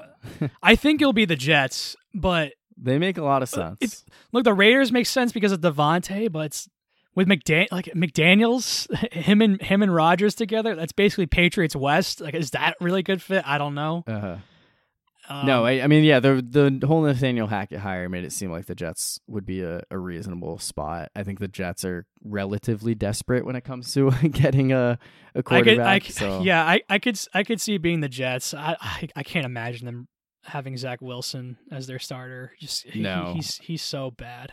I think it's more of a question of, do they get Rodgers or do they settle for like Jimmy Garoppolo or Derek Carr or Ryan Tannehill? That's another guy. Like Jimmy, he could end up with the Jets with Robert Saleh and reconnect with him, or he could end up on the Raiders. Yep. I could, if I were to predict right now what happens, I would my prediction total guess would be Jimmy goes to Las Vegas and Rodgers goes to the Jets, but it's a total guess. Rodgers could easily stay in Green Bay. The Raiders are an interesting one because they have the 7th overall pick, so they're in a position where they can draft their next quarterback instead of signing someone in free agency if that's the route they want to go. But they could do both. So I guess we'll see. That defense needs major help. Yeah, it really does. I'd be their focusing offensive on line that. could too. So they have a lot of holes. I would, if I were the Raiders, I would want Jimmy, because at least McDaniels has obviously experience with Jimmy and helping him when he had to come in for Brady. Yep.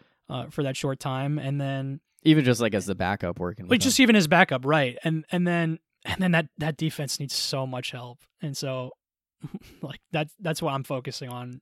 I mean, they can go either route though, but that's just me. Yeah. So I guess one last thought on this. So this is a viral tweet by @OGXGZ. You might have seen this one. He tweeted this at 10:13 p.m. on Sunday night.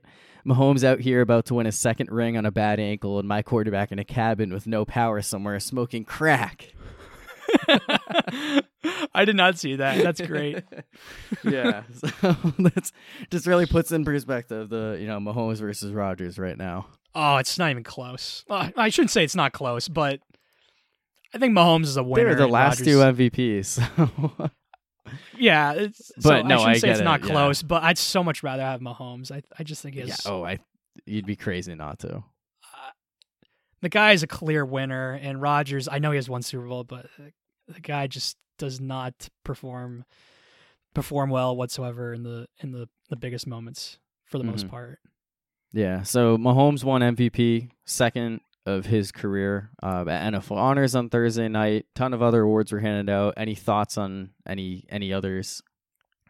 Yeah, I mean, Justin Jefferson, that's who I thought would win Offensive Player of the Year to start the year, and that happened. And then, Nick Bosa won Defensive Player of the Year. Great call, Ben. Yep. I'll probably... I'm just going to give you a preview of my bold call for the AFC. AFC East is that Matthew Judon will win Defensive Player of the Year. Just given that you predicted TJ Watt being the fan of the Steelers, and then Ben picked Bosa being a fan of the Niners. I'll just pick Judon just being a fan of the Pats. And he was in the running for a bit at one point.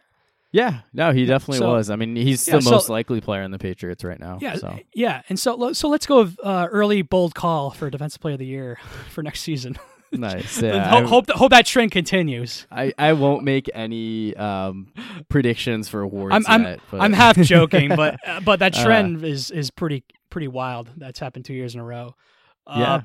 But another award to mention. Yeah, comeback player of the year. I'm glad Geno Smith won it, but at the same time, I do wish there was a most improved. Yeah, because it's what did Geno come back from? He came back from sucking. Right. I know. It was the same thing as Ryan Tannehill a few years ago winning it. I agree. I wish there was most improved, and comeback could have gone to someone like Christian McCaffrey or Barkley. Right. Instead, who came back from injuries and, lost seasons as opposed to just being a backup quarterback. Just being a bad backup quarterback, right?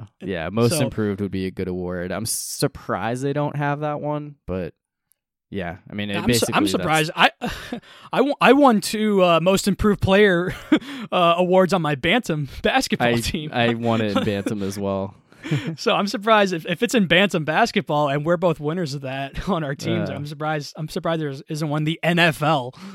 Yeah, I think it makes a lot of sense for them to do that, just so that way you can kind of separate those 2 types of comebacks. So, regardless, I mean, I still think Geno was fine winning the comeback player of the year, just given. And then Daboll win coach of the year. Yeah, that even though sense.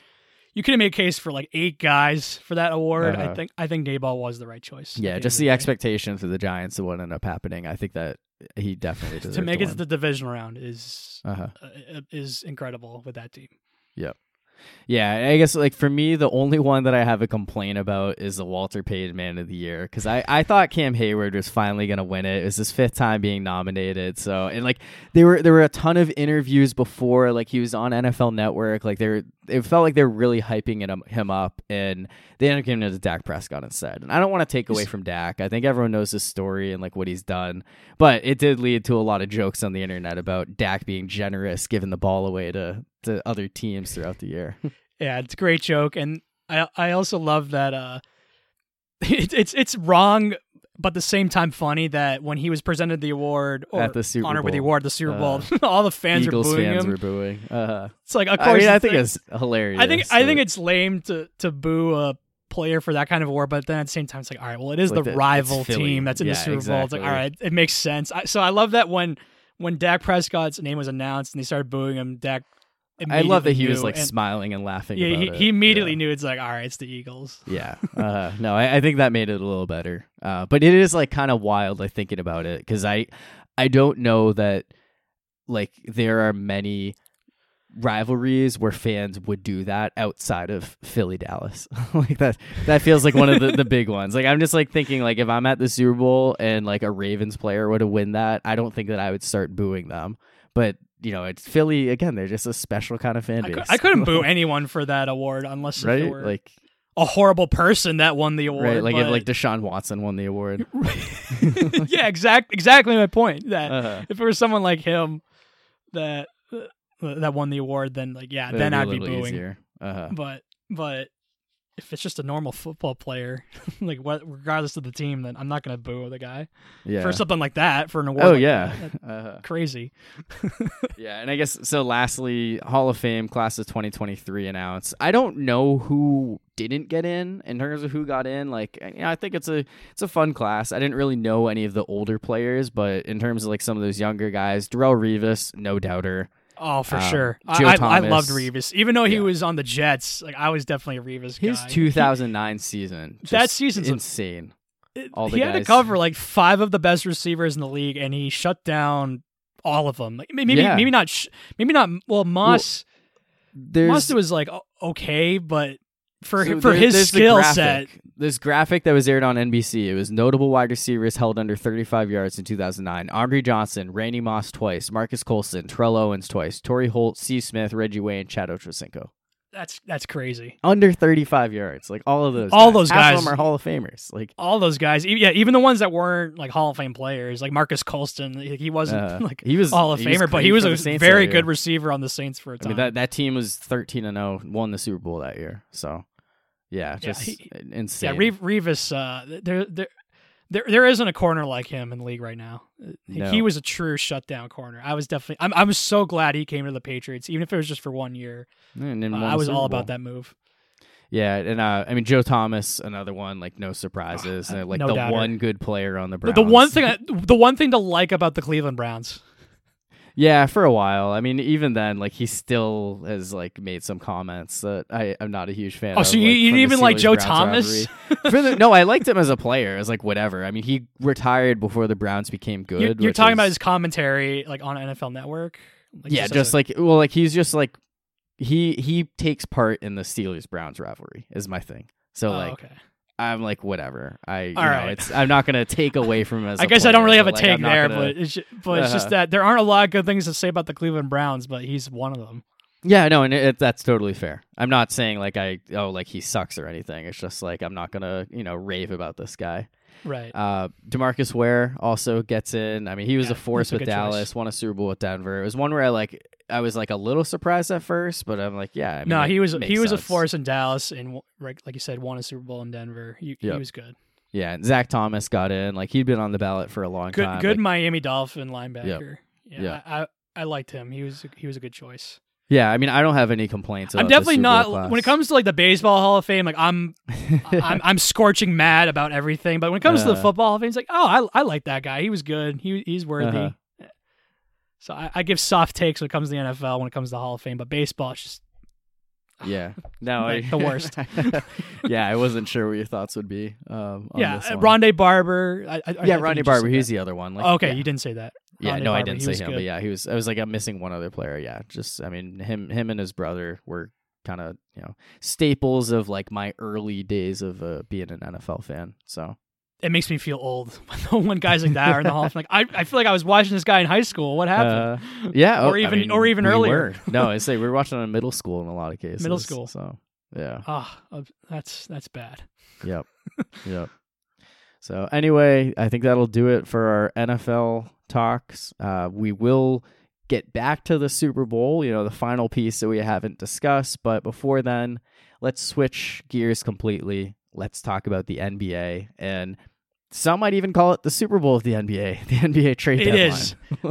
The best thing about the NBA is all the trades and the free agency moves in July. Oh, it's the best when it comes to the NBA.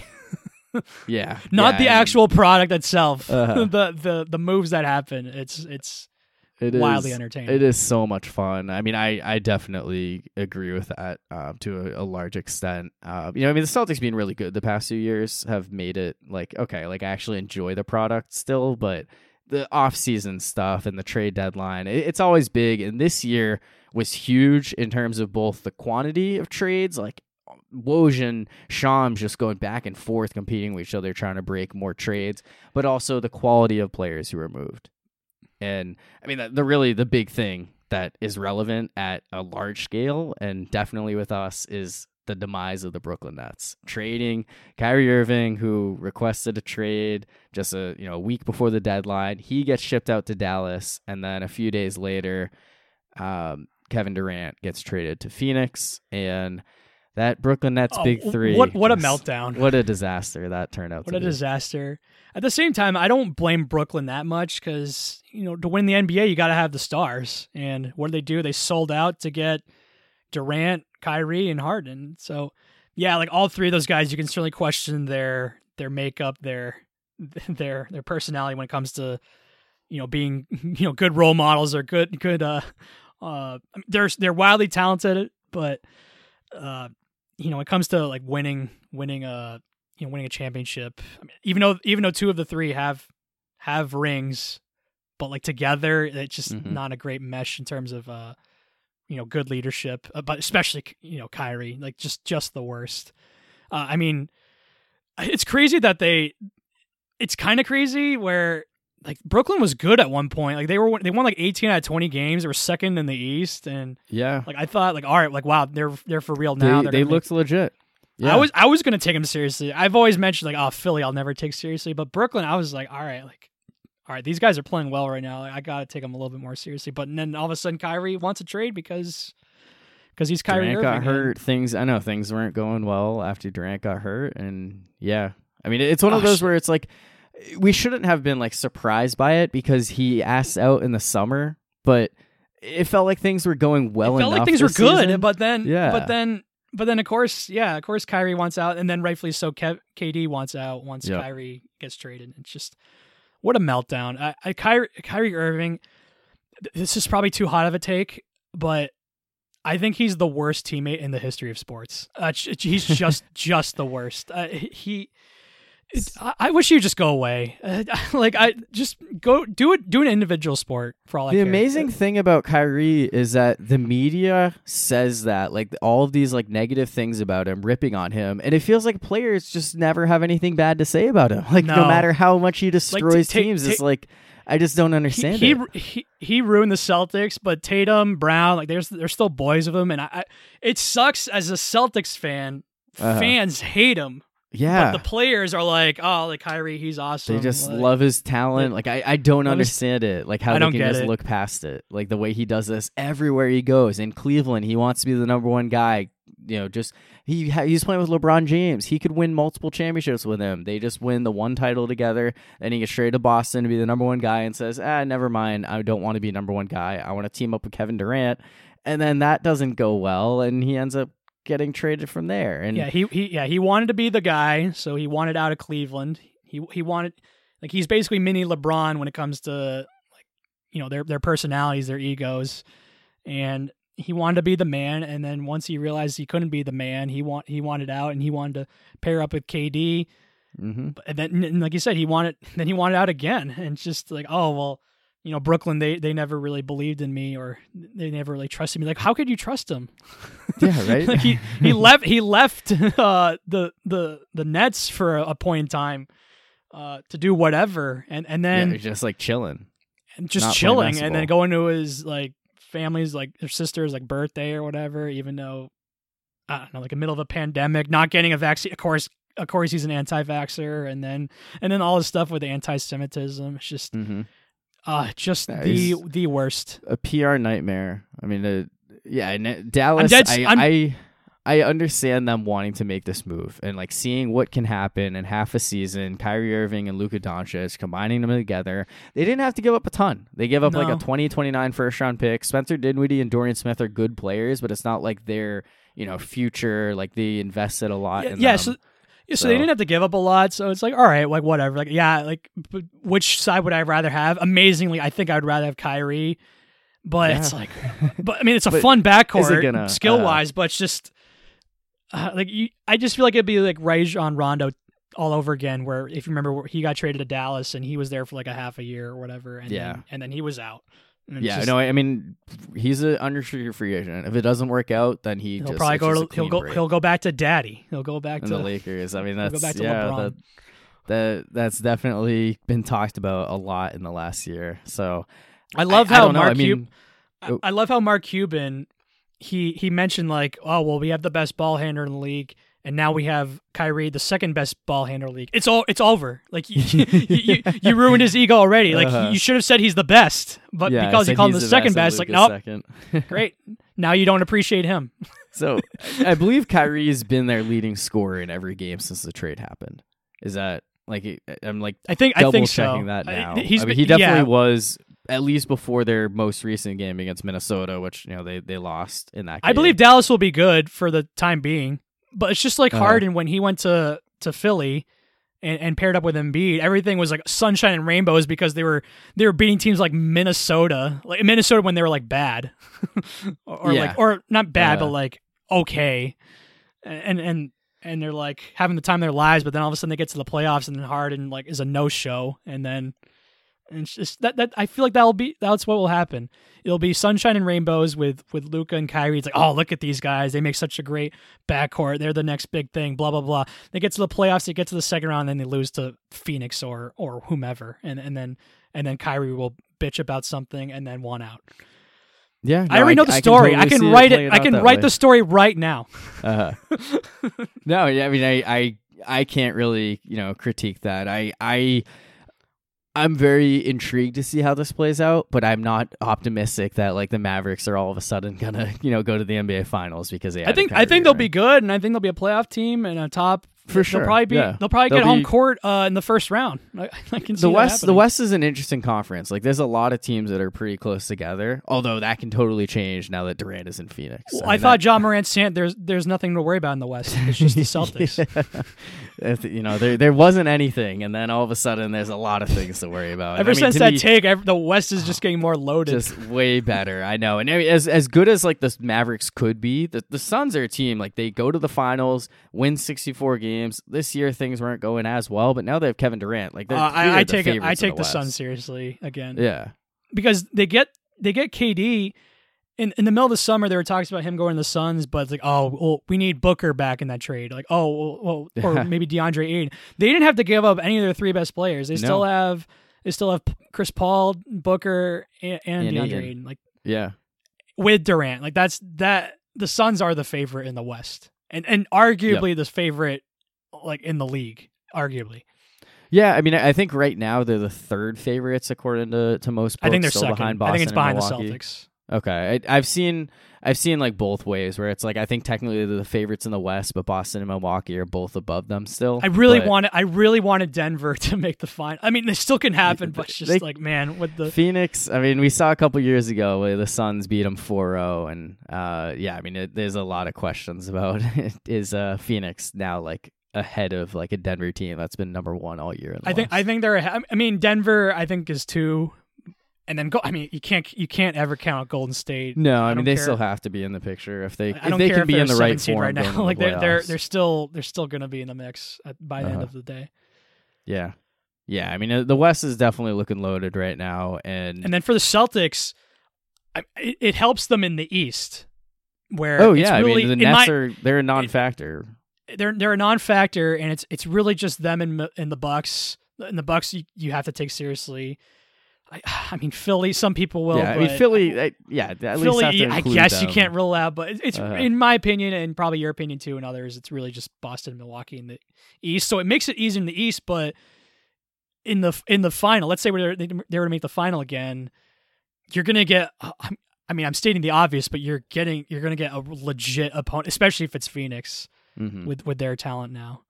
Yeah, I agree. I mean, the Suns look awesome right now, or have the potential to be awesome. Kevin Durant still needs to come back healthy and playing, but and injuries have been an issue for the Suns all year. But I mean, the one thing with them is even if it's not like this year, they can't put it together. They have Durant for a few more years. Like he signed that big contract, so I think it's only a matter of time before the Suns are finally able to break through. As long as Durant doesn't just totally blow things up there. I trust. He wanted to be in Phoenix. So. Yeah, Durant wanted to be in Phoenix, and even though he can be a pain in the ass too, he's not like Kyrie. No, not to that extent. I trust Durant so much more, especially in the situation he's in with Phoenix than Kyrie. Like, it takes a little while for him to be like, okay, I'm ready to move on. So yeah, I think they have some chances, and I guess just looking at Brooklyn, it's not as bad as a situation of when they traded all those picks for an aging Kevin Garnett, Paul Pierce, and Jason Terry, because they got nothing for those guys when they left. At least, like, I know they had to give up all those picks to Houston in the James Harden trade, but at least they got something back. At least they were. They only won one playoff series, so they still didn't do anything. It still was a failure. But I know what you mean. That at least there was potential there. At least they did something. At least they were good for a bit. But yeah, KG Pearson, that was bad from the beginning. Oh yeah, from the jump. Well, they were well past their prime. Like there was, right. It made no sense. Like, and they gave up 3 first-rounders and a pick swap. Yeah, and I mean, obviously the Celtics made the most. So of that I agree with you. Brown and Jason Tatum. So I agree with you on that take. Yeah, and I guess like the Nets, I mean, they got back Michael Bridges, they got Spencer Dinwiddie, Cam Johnson, Dorian Finney-Smith. I still think they can be a playoff team this year. I still think they can kind of be like middle of the pack, and it's not like they're giving up top 5 picks several years in a row. I also think that as well, where it's over for them in terms of really competing, but can they still be a playoff team? Yeah, they have enough skill. Mm-hmm. Yeah, so I mean, we'll see how things play out in the East. I still think they'll at least be in the play-in tournament this year. I don't know long term, what their roster is going to look like. They have so many wing players on that team. It's kind of crazy right now. But they have no first-round picks either. No, well, they have other teams' first-round picks. They don't have their own.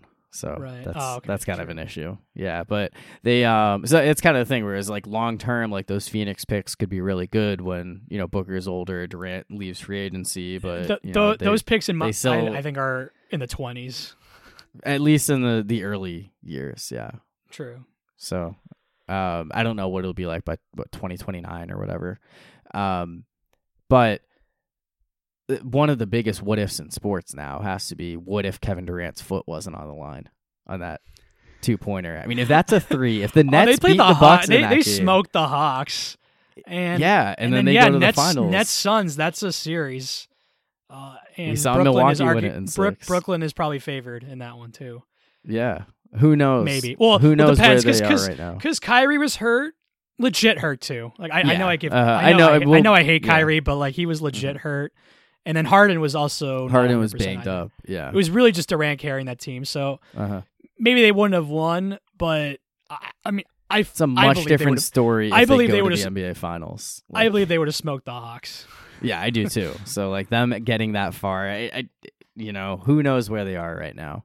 So definitely an interesting situation there. So I guess just real quickly, in terms of biggest winners and losers of the deadline, I mean, obviously the obvious ones here. Well, it's not to say obvious twice, but Suns and Mavericks winner, Nets loser. We'll see how those trades play out this year and long term, but both of those teams got better and the Nets got worse, and just, a horrible way for that Big 3 era to end. And then you kind of talked about it, but pivoting off of those winners, top 3 teams in the East, I'll include the Sixers for this argument here, but the Celtics, Bucks, and Sixers, all of them, they made some moves. They did like little things, but ultimately the Nets got worse, and not a whole lot of teams in the East got much better. The Knicks were like, the biggest move was them picking up Josh Hart. Like that's the biggest move outside of that. Cleveland ended up signing Danny Green, but they didn't make any trades. Chicago didn't do anything. I like how Danny Green has been on every colored jersey except green.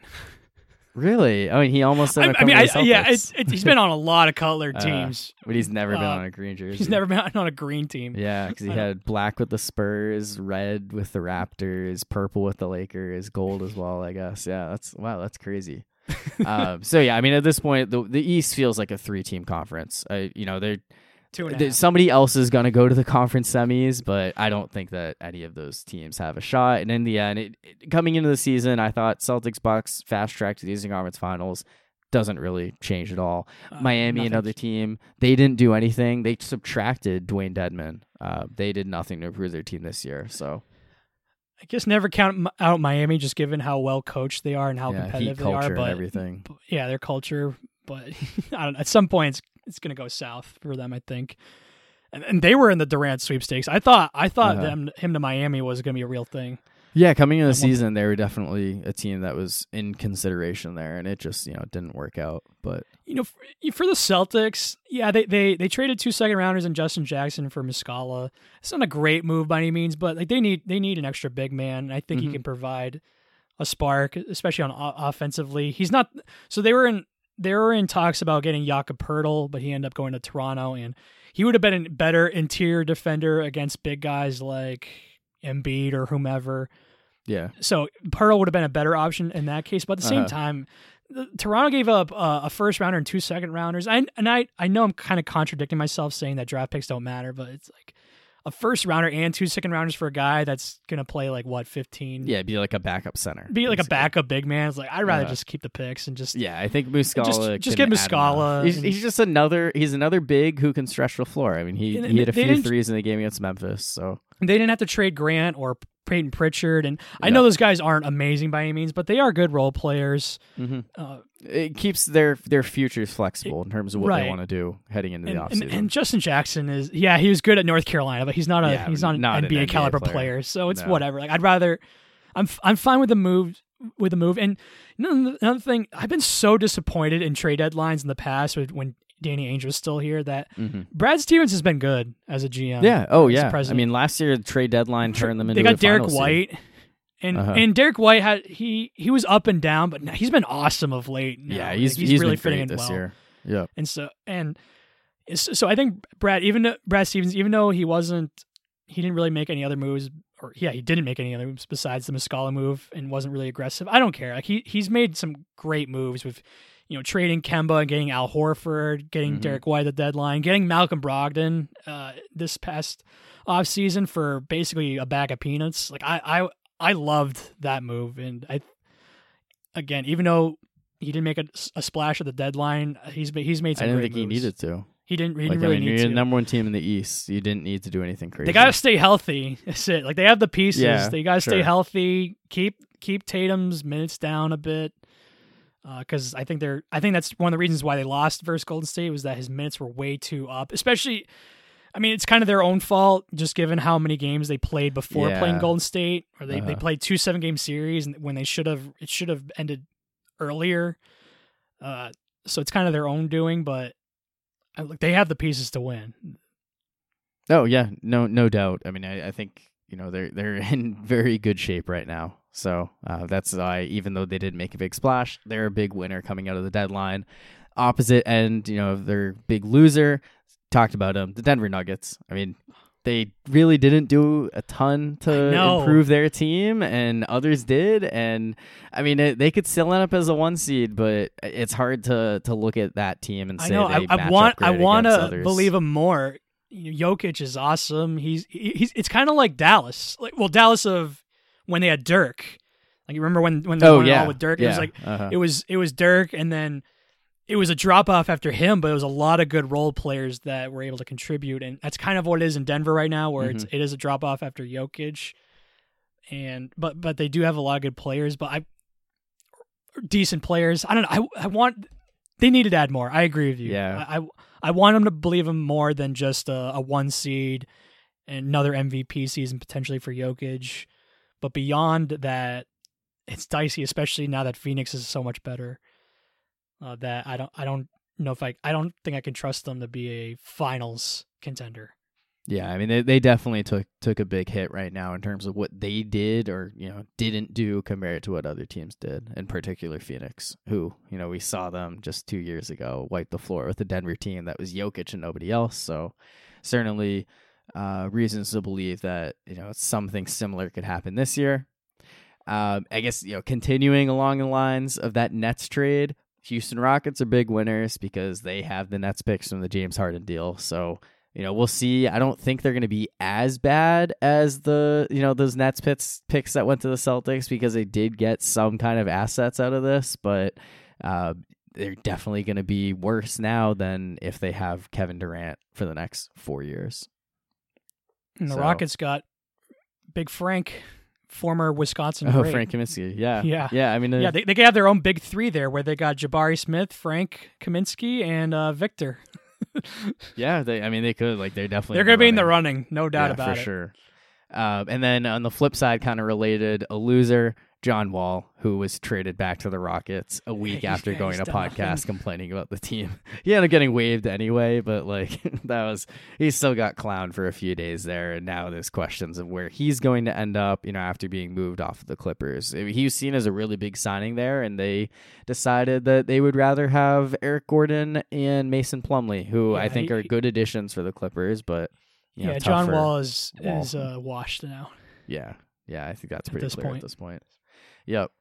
And then got to throw them out here as a winner, the Los Angeles Lakers. I don't think that they're all of a sudden a finals contender in the West, especially compared to, what some of those other teams have done. But at the very least, they're relevant. I mean, they made a ton of moves. They rebuilt their roster. They subtracted Russell Westbrook, and they turned him into D'Angelo Russell, Jared Vanderbilt, and Malik Beasley.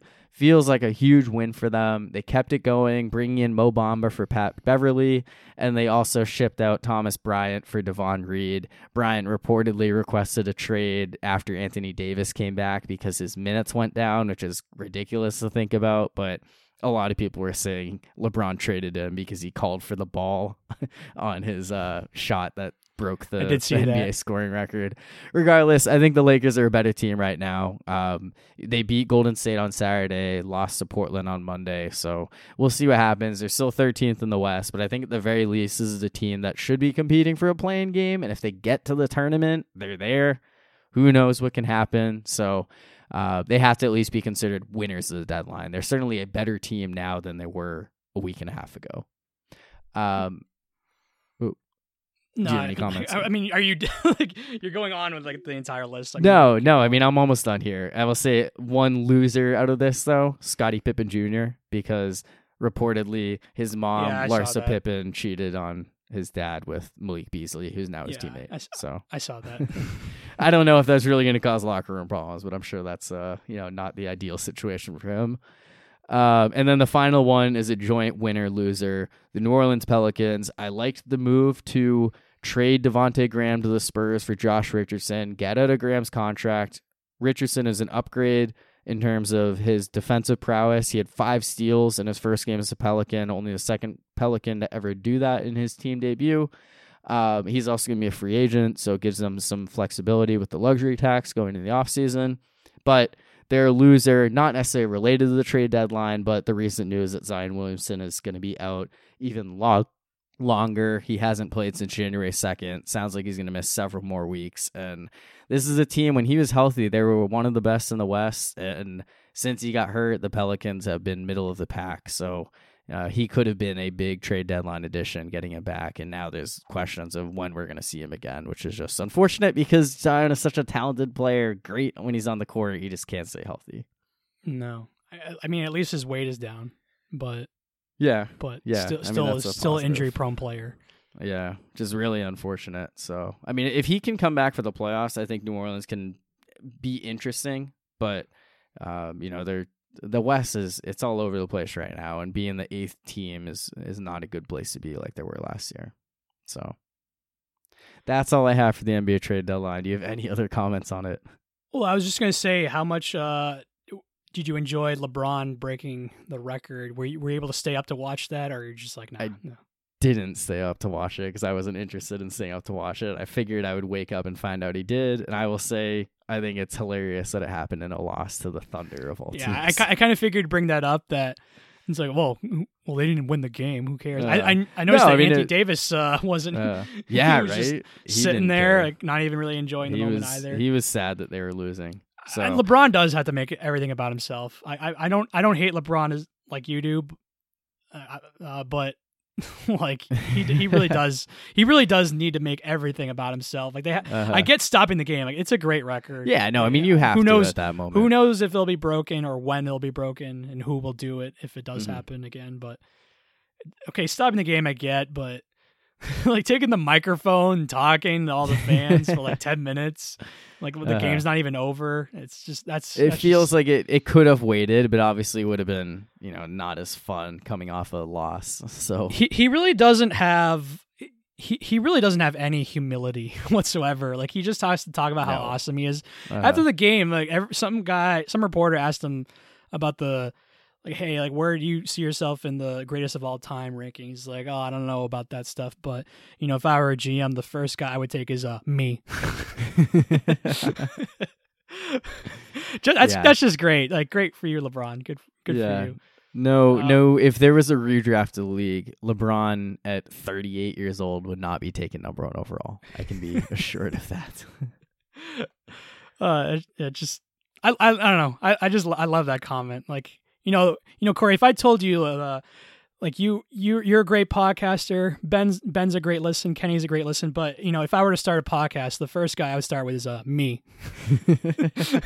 I can cover all the topics. I give great insight. I bring reasonable sense of humor to the table. Yeah. All right. Yeah. Hey, I say okay.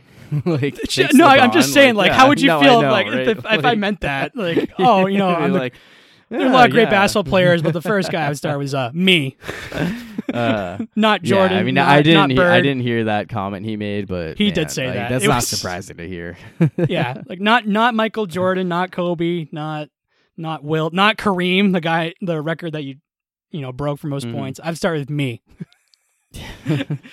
You can't have any humility whatsoever, dude. Like he is a great basketball talent. I'll give him that, but something to know about myself. I'm someone that likes to use a lot of self-deprecating humor, probably too much, but LeBron has none.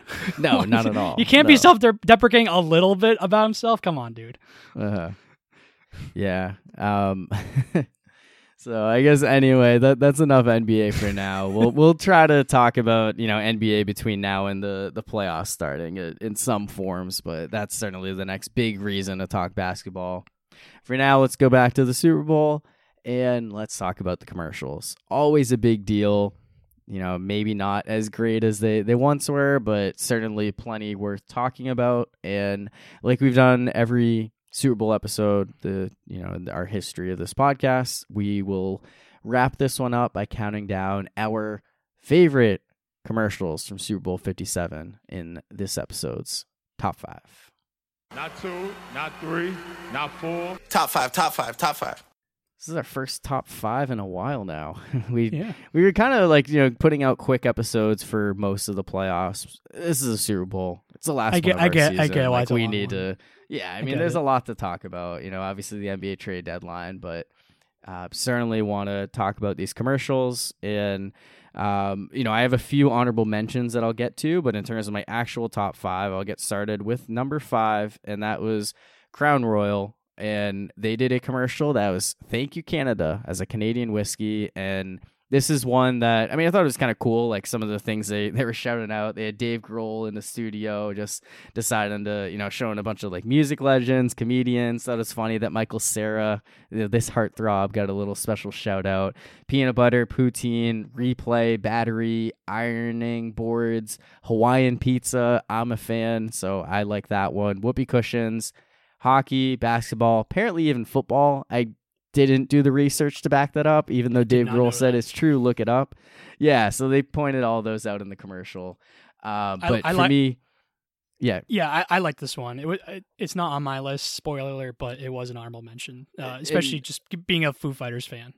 yeah. I mean, well, for me, it's like, yeah, Dave Grohl is great, but it's also like Crown Royal is one of, if not my favorite whiskeys in Canada. I love it. I think it's a great country. I've always enjoyed my experiences there, so I just think it's fun kind of grouping those together, and I thought that it deserved a shout out for that reason as my number 5 in our top 5. The only gripe I have about that commercial is one of the things he mentioned that was instant replay. Yeah, right. It's and just seeing all the instant Uh-huh. replay that has happened in that game, I can't say I'm a fan of that now. No, I mean, I totally. I mean, it's get great, that. but it's just gone too far in the other direction where it's just we got to look Uh-huh. at every little angle, and that's the only thing I don't like about that commercial. But other than that, it's great. Yeah, no, I mean that's fair. After our discussions earlier. So before I get to my number 5, I just want to say that when it comes to my list, like after the first maybe top 2, three, like I could have put anything for 3, 4, and 5. Like I had a list of like 10 different ones that I could have. Yeah, I think I had picked. 12 that I wrote. I just down think when it comes to commercials, last year was brutal. Like yeah, like last year there weren't many. Good last year I ones. really struggled to come up with 5 that I liked, and this year, look, there really aren't many that I love. I really wanted there to be 5 that I loved, but I didn't. But there was a decent amount though that were good enough or I liked. I think this year's commercials were better, not great, but they were better than last year. Like last year was a disaster. Yeah, undoubtedly. Yeah. No, I mean, I think that when it comes to Super Bowl commercials, a lot of it is, okay, I like this actor, this celebrity or whatever. Right. This is a funny concept that they're doing. It's something that's going to resonate with you. So, Exactly. yeah. So for my number 5, I went with the Bud Light commercial with Miles Teller, and like what you said with actors, like he's in the commercial, waiting, dancing to the on There's, hold like, machine hold music. or on hold music. Sorry, and I thought that was amusing. And Miles Teller, I've only seen him in a couple movies, but Whiplash and Top Gun Maverick are like two of them. Like, they're 2 movies I really, really enjoyed and are really up there for me. And I Yeah, think he's a actor. great actor. So Yeah. he's someone who's really exploding these days. I feel like he's going big. and just coincidentally an Eagles fan, and they Yep. happen to be in the Super Bowl. So I'd imagine maybe that played a part. I don't know, but Yeah, I don't know when they filmed it. I feel like it would have been So more maybe than it 2 weeks didn't, ago, but that could just be a coincidence. But yeah, I thought this commercial was amusing, and I'm definitely a Miles Teller fan. So yeah. feel Yeah, like I so had to his put this number 5. his wife, she's a model. I think it's Kelly Murray or something like that. I might be mispronouncing it, but she's the one who's in it. And yeah, I Okay. thought it was entertaining. I did have this as an honorable mention, but did not make my top 5. And one thing I will also talk about in terms of Miles Teller roles, I really enjoyed his role as Miles Teller in Project X, which is just a ridiculous movie. But I've only seen that movie once. It was overrated. Like it wasn't bad, but it's I think definitely a little overrated. it was Just the fun idea as of like the a high movie. schooler. Yeah, right, exactly. Right. Like I don't want I- to say it's a great movie, but it's like, wow, that would be wild if that actually happened. I watched that movie, around like 18 or whatever in like high school, Uh-huh. and so at the time I was like, well, this is fun, but it's not exactly a blockbuster. Yeah. No, not I at forgot all. that. I don't even Uh-huh. remember that because I only saw the movie once. Yeah, he's like a baseball player at Southern Cal, and it's his same name. Like so,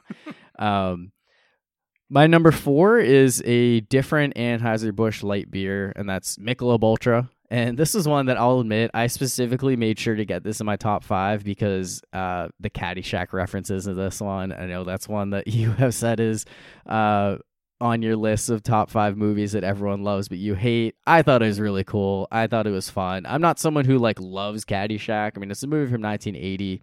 There are some older movies that I really enjoy, but I think a lot of those comedies just don't sit as well with me. Like they don't hold up as well as some of the ones from like our experiences in like middle school and high school in the 2000s. So It was only so much, but I still thought it was fun. I mean, they had Serena Williams, who was in it last year. It's also had Jimmy Butler back. Just a really cool scene. It did have Tony Romo playing the Bill Murray role where he opens a bottle cap and it helps Serena Williams shot get in. So it makes sense to have Tony Romo in a Super Bowl commercial, especially involving golf.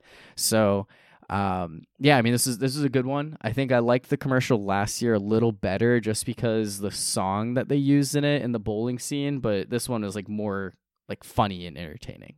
So right. I thought it made sense to put it in my top 5. This one was also an honorable mention. Well, they had two of them, 2 Michelob Ultra commercials on the golf course. Like one of them involved the ones you talked about, and then they also had Ricky and JT. Oh, yeah, that's right. I remember that one. Yeah. I guess I like that one better. That makes more sense why you had Michelob Ultra in there. Because I was like, you hate Caddyshack. Why would that be on your honorable mentions? The other Michelob Ultra was a honorable mention. Yeah, there were a few of them that they had 2 commercials. So that makes sense. I guess the combination of Caddyshack and not liking Tony Romo at the moment,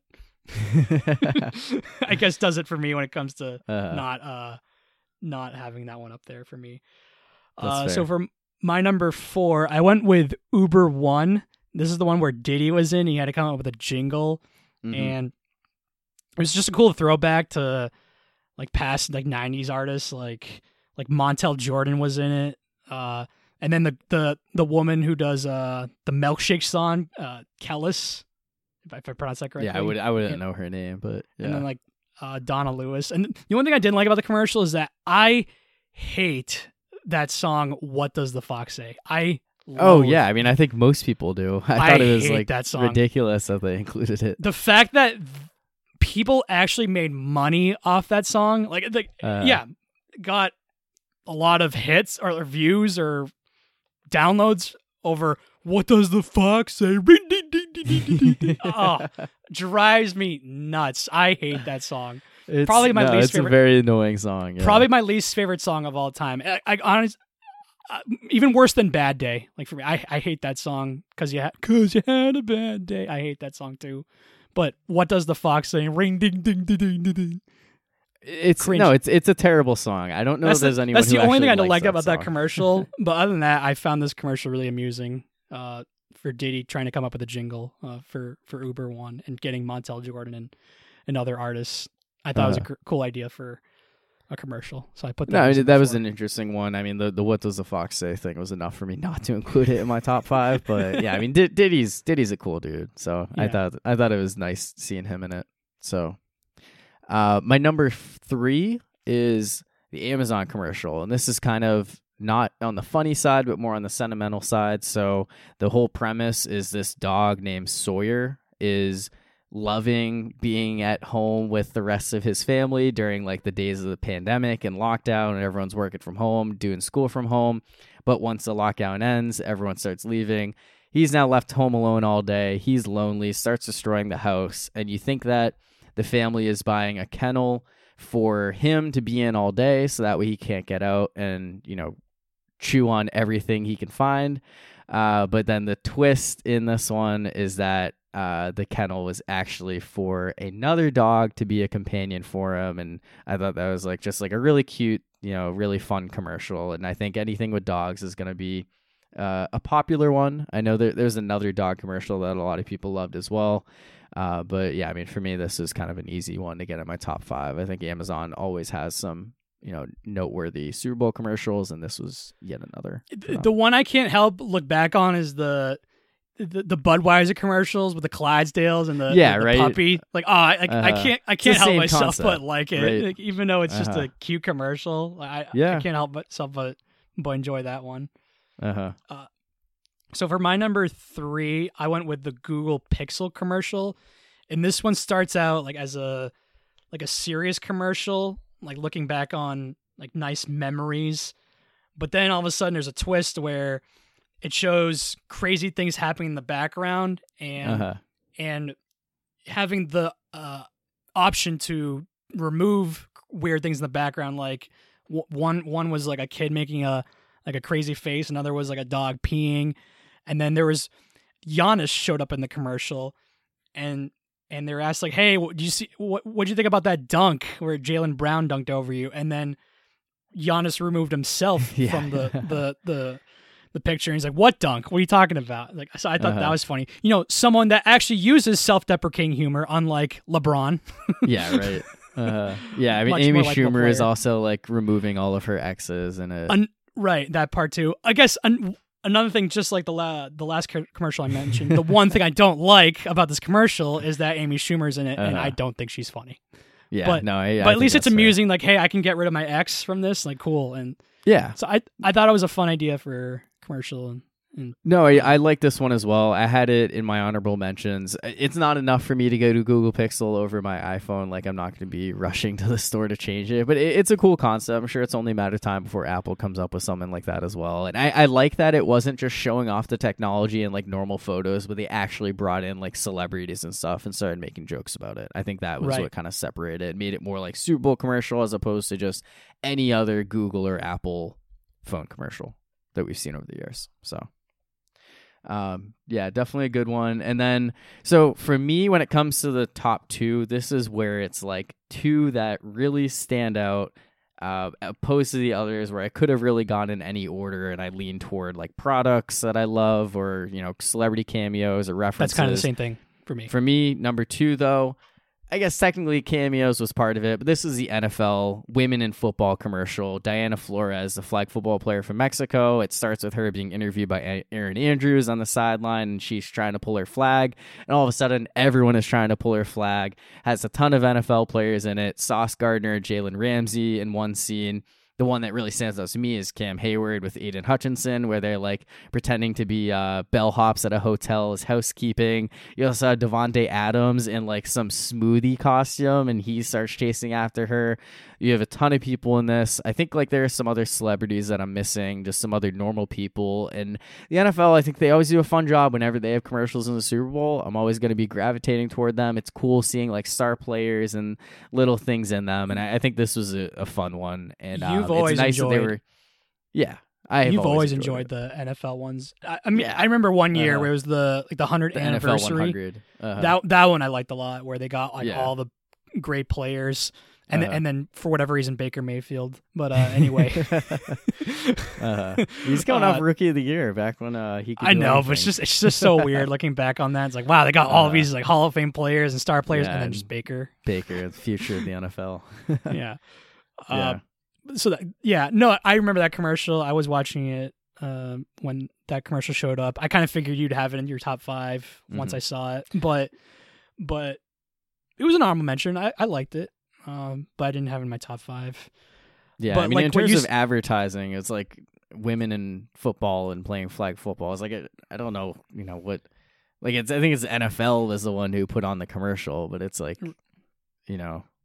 what are they exactly going for here? But I think it was kind of cool, just like at least highlighting a really good, women's flag football player. So So for my number 2, I've never had popcorners in my life, but Yeah, it me was neither. pretty awesome to see Jesse Pinkman and Walter White together, because even after the show ended, they've always been together, and like whether it's commercials or just at games or whatever. I love that they're together, even if the show's over. And that's my number 2, the Popcorners commercial, where they bring back Breaking Bad, and Jesse's eating the popcorn. He's like, "Yo, these are great," and it's like, and then Walter just mentions that it's just basic ingredients, Jesse, and then they're looking for buyers, to sell the product, and they bring back Tuco, which is a cool character in the show as well. And so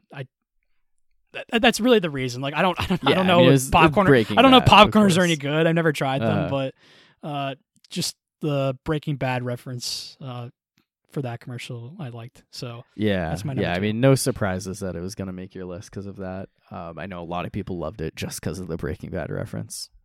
So for me, number 1, I was back and forth on this one. In the moment, I think this was the worst commercial ever. But now that the dust has settled, it's like, man, this was marketing genius at its finest. Just like all the reactions I'm seeing. Tubi, you know what I'm talking about. Everyone was thinking that in the fourth quarter. Someone sat on the remote and changed the channel, and I think I didn't fall for it, but people at my apartment that were watching it did, and it like convinced me that, wait, what is going on here? But I just like all the reactions to it, like seeing videos of like people actually freaking out, and I don't know if they're being serious or not, but like a lot of jokes and stuff about people blaming their like wives and their kids and their parents and all this stuff. It's a polarizing commercial. It's a memorable one. In the end, it's people are talking about it, and I think that looking back, I can kind of appreciate that. As someone who has YouTube TV, I fell for something similar when YouTube TV was a sponsor of the NBA Finals a couple years ago. I was like yelling at my roommate for changing the channel when they pulled up the UI, and that didn't actually happen. But I mean, this was an interesting one. It was creative. I think very creative, yeah. And the one thing I'll say is I hate that they did it in the fourth quarter. I wish it was earlier in the game. Like, I agree in with that moment, it's like, really? But outside of that, just like looking back now that it's over and it happened, it's hard not to, really appreciate what they did. Yeah, I like that commercial, but I also agree that, it would have been better if it was in the first half instead of the fourth quarter. Yeah. when No, the I mean, game's in the about to be moment, I was like, decided. that's the worst commercial ever. Why would you do that? But, I grew to appreciate it. So for my number one, I went with the Kia commercial with the Binky Dad. I love that commercial where his baby, his kid doesn't, like, they don't have the Binky, and it's like, you forgot the Binky, and he has to go drive back to the house and go get it, and as he's going back, like, everyone's calling him out on not remembering the Binky. Like, he looks on his phone and it's like, oh, that's the Binky Dad, and he forgot it. And then they show him on the news, like, oh, local dad forgot his kid's Binky. And then you see him going through all these obstacles. He's driving on the football field. He's getting chased by cops. And then he finally gets back to his kid and gets the Binky. And then his wife says, oh, like, he likes the blue one. Like, oh, no. So I thought that was genius. I thought it was really funny, and it was an entertaining one for sure. This one I loved. Yeah, so this one definitely was my number one. Yeah, no, I mean, I think that's a good one. I definitely had that, as a potential honorable mention in here. I guess we can kind of jump into those. So, two of them that I was tempted to throw in because of the Boston references. One, Sam Adams, the whole lighter Sam Adams, like, or brighter Sam Adams, and then the brighter Boston, and it has your cousin from Boston just like living in this, from Boston, living in this world where it's like Boston people, like, you think they're all about to like say something bad or like yell at each other, and it's like they're all just like positive things, like, oh, you can park here, no, you can park here, or bumps into a guy at a bar, it's like, hey, you want to go to the ballet? Or like the mobsters you were talking about recycling outside, and then it just cuts back in, and the lady at the cashier is like, your card got declined, and it's just back to reality. Like, the beer might be brighter, but Boston is not. And then the other one is a Dunkin' commercial with Ben Affleck. That's what I was just about to say. My first honorable mention that I really thought about putting in the top 5, but it was kind of short. Was the Dunkin' Donuts commercial with Ben Affleck. I thought that was pretty good. Kiss, like the rock star. The Workday one. I mean, I love Kiss. Like, I wish. No, you had Ozzy and Sharon Osbourne were both in it. Billy Idol. I'm not a huge fan of Workday personally, so that's why it left off mine. But no, it was entertaining. Good product place to talk about. Rock stars. Yeah, I'm surprised you didn't have E-Trade on here. So that's what I was just about to say. Crown Royale, E-Trade. So I didn't want to put it again. So I decided to leave it off. I liked it this year more than last year's. Yeah, that's why I was conflicted. Like, this one was actually better, or arguably better. But I decided to leave it off just because I already mentioned it last year. I think that's it. I wrote down a bunch, but I'm like, I didn't really care for that one. Like Bradley Cooper and T-Mobile. It wasn't a good commercial. Like, I know Bradley Cooper, but I didn't like the commercial. I just wrote it down anyway. Sylvester Stallone, Paramount. The Pringles, the stuck hands. I think, a classic. Yeah, Doritos with Jack Harlow. Oh with the no, whole I triangle hated thing. that one. I hate Jack John Harlow. is in it. I don't get why do people No? like him. No, I don't like Jack Harlow. I liked him at first. I don't know how I feel about him these days. I think I'm like starting to sour on him. I didn't think his album was as good as like I his think he past blows. You gave me trouble or heat for you like Drake and you always give me crap for not being a big fan. Like Drake has some good songs I like. But okay, sure, yeah. You do give me crap for it, like for not liking Drake, or at least not as much as you do. But like Drake is fine. Like he has some songs I like or some albums I like. But Jack Harlow blows. I don't care what anyone says. He sucks. He has like a couple songs that I liked when he like first jumped on the scene, but yeah, I mean, I think he's like he's terrible. I'll take anyone over him. So the other two I have written down. So Blue Moon, that was the whole. Is it a Coors Light, Miller Lite? That one was kind of hyped up for me. It was like I didn't include it in the top 5, but we were having the debate in my apartment as it's going on. I was like, I was team Coors Light. I was drinking Coors Lights during the game. My friend was team Miller Lite. And then all of a sudden, it's a Blue Moon commercial. Like, whoa, where did that come from? So I thought that was kind of funny, just like an M. Night Shyamalan plot twist there. So I hated the Jack Harlow one the most. The other one I hated, Gronk, the field goal. Like that sucked. Yeah, I thought there was gonna be. It didn't even look live, did it? Was it really live? I don't think it looked real. It didn't look real. Like it didn't like the way the ball moved. The ball moved from like a little to the right, and all of a sudden, way left. Like the wind took it out. It was weird. I didn't understand what was going on. I thought it was going to be so much better, and that was a massive fail. Yeah, I didn't like that commercial. What were your thoughts on the DraftKings one with Kevin Hart and David Ortiz? So annoying. Go away. I've seen he's been on all year because during football season, DraftKings and FanDuel they're gonna have a million ads. Yeah. But like enough. I'm not the biggest Kevin Hart fan. I'm not either. He's okay, but he's not that funny. And he's been on all year with those commercials, and they've been annoying as hell. And of course, they had to show another one during the Super Bowl, and it was cool that Big Papi was in it. But yeah, right. I liked that aspect. But of it. Even that, I was just like, enough already. I get it.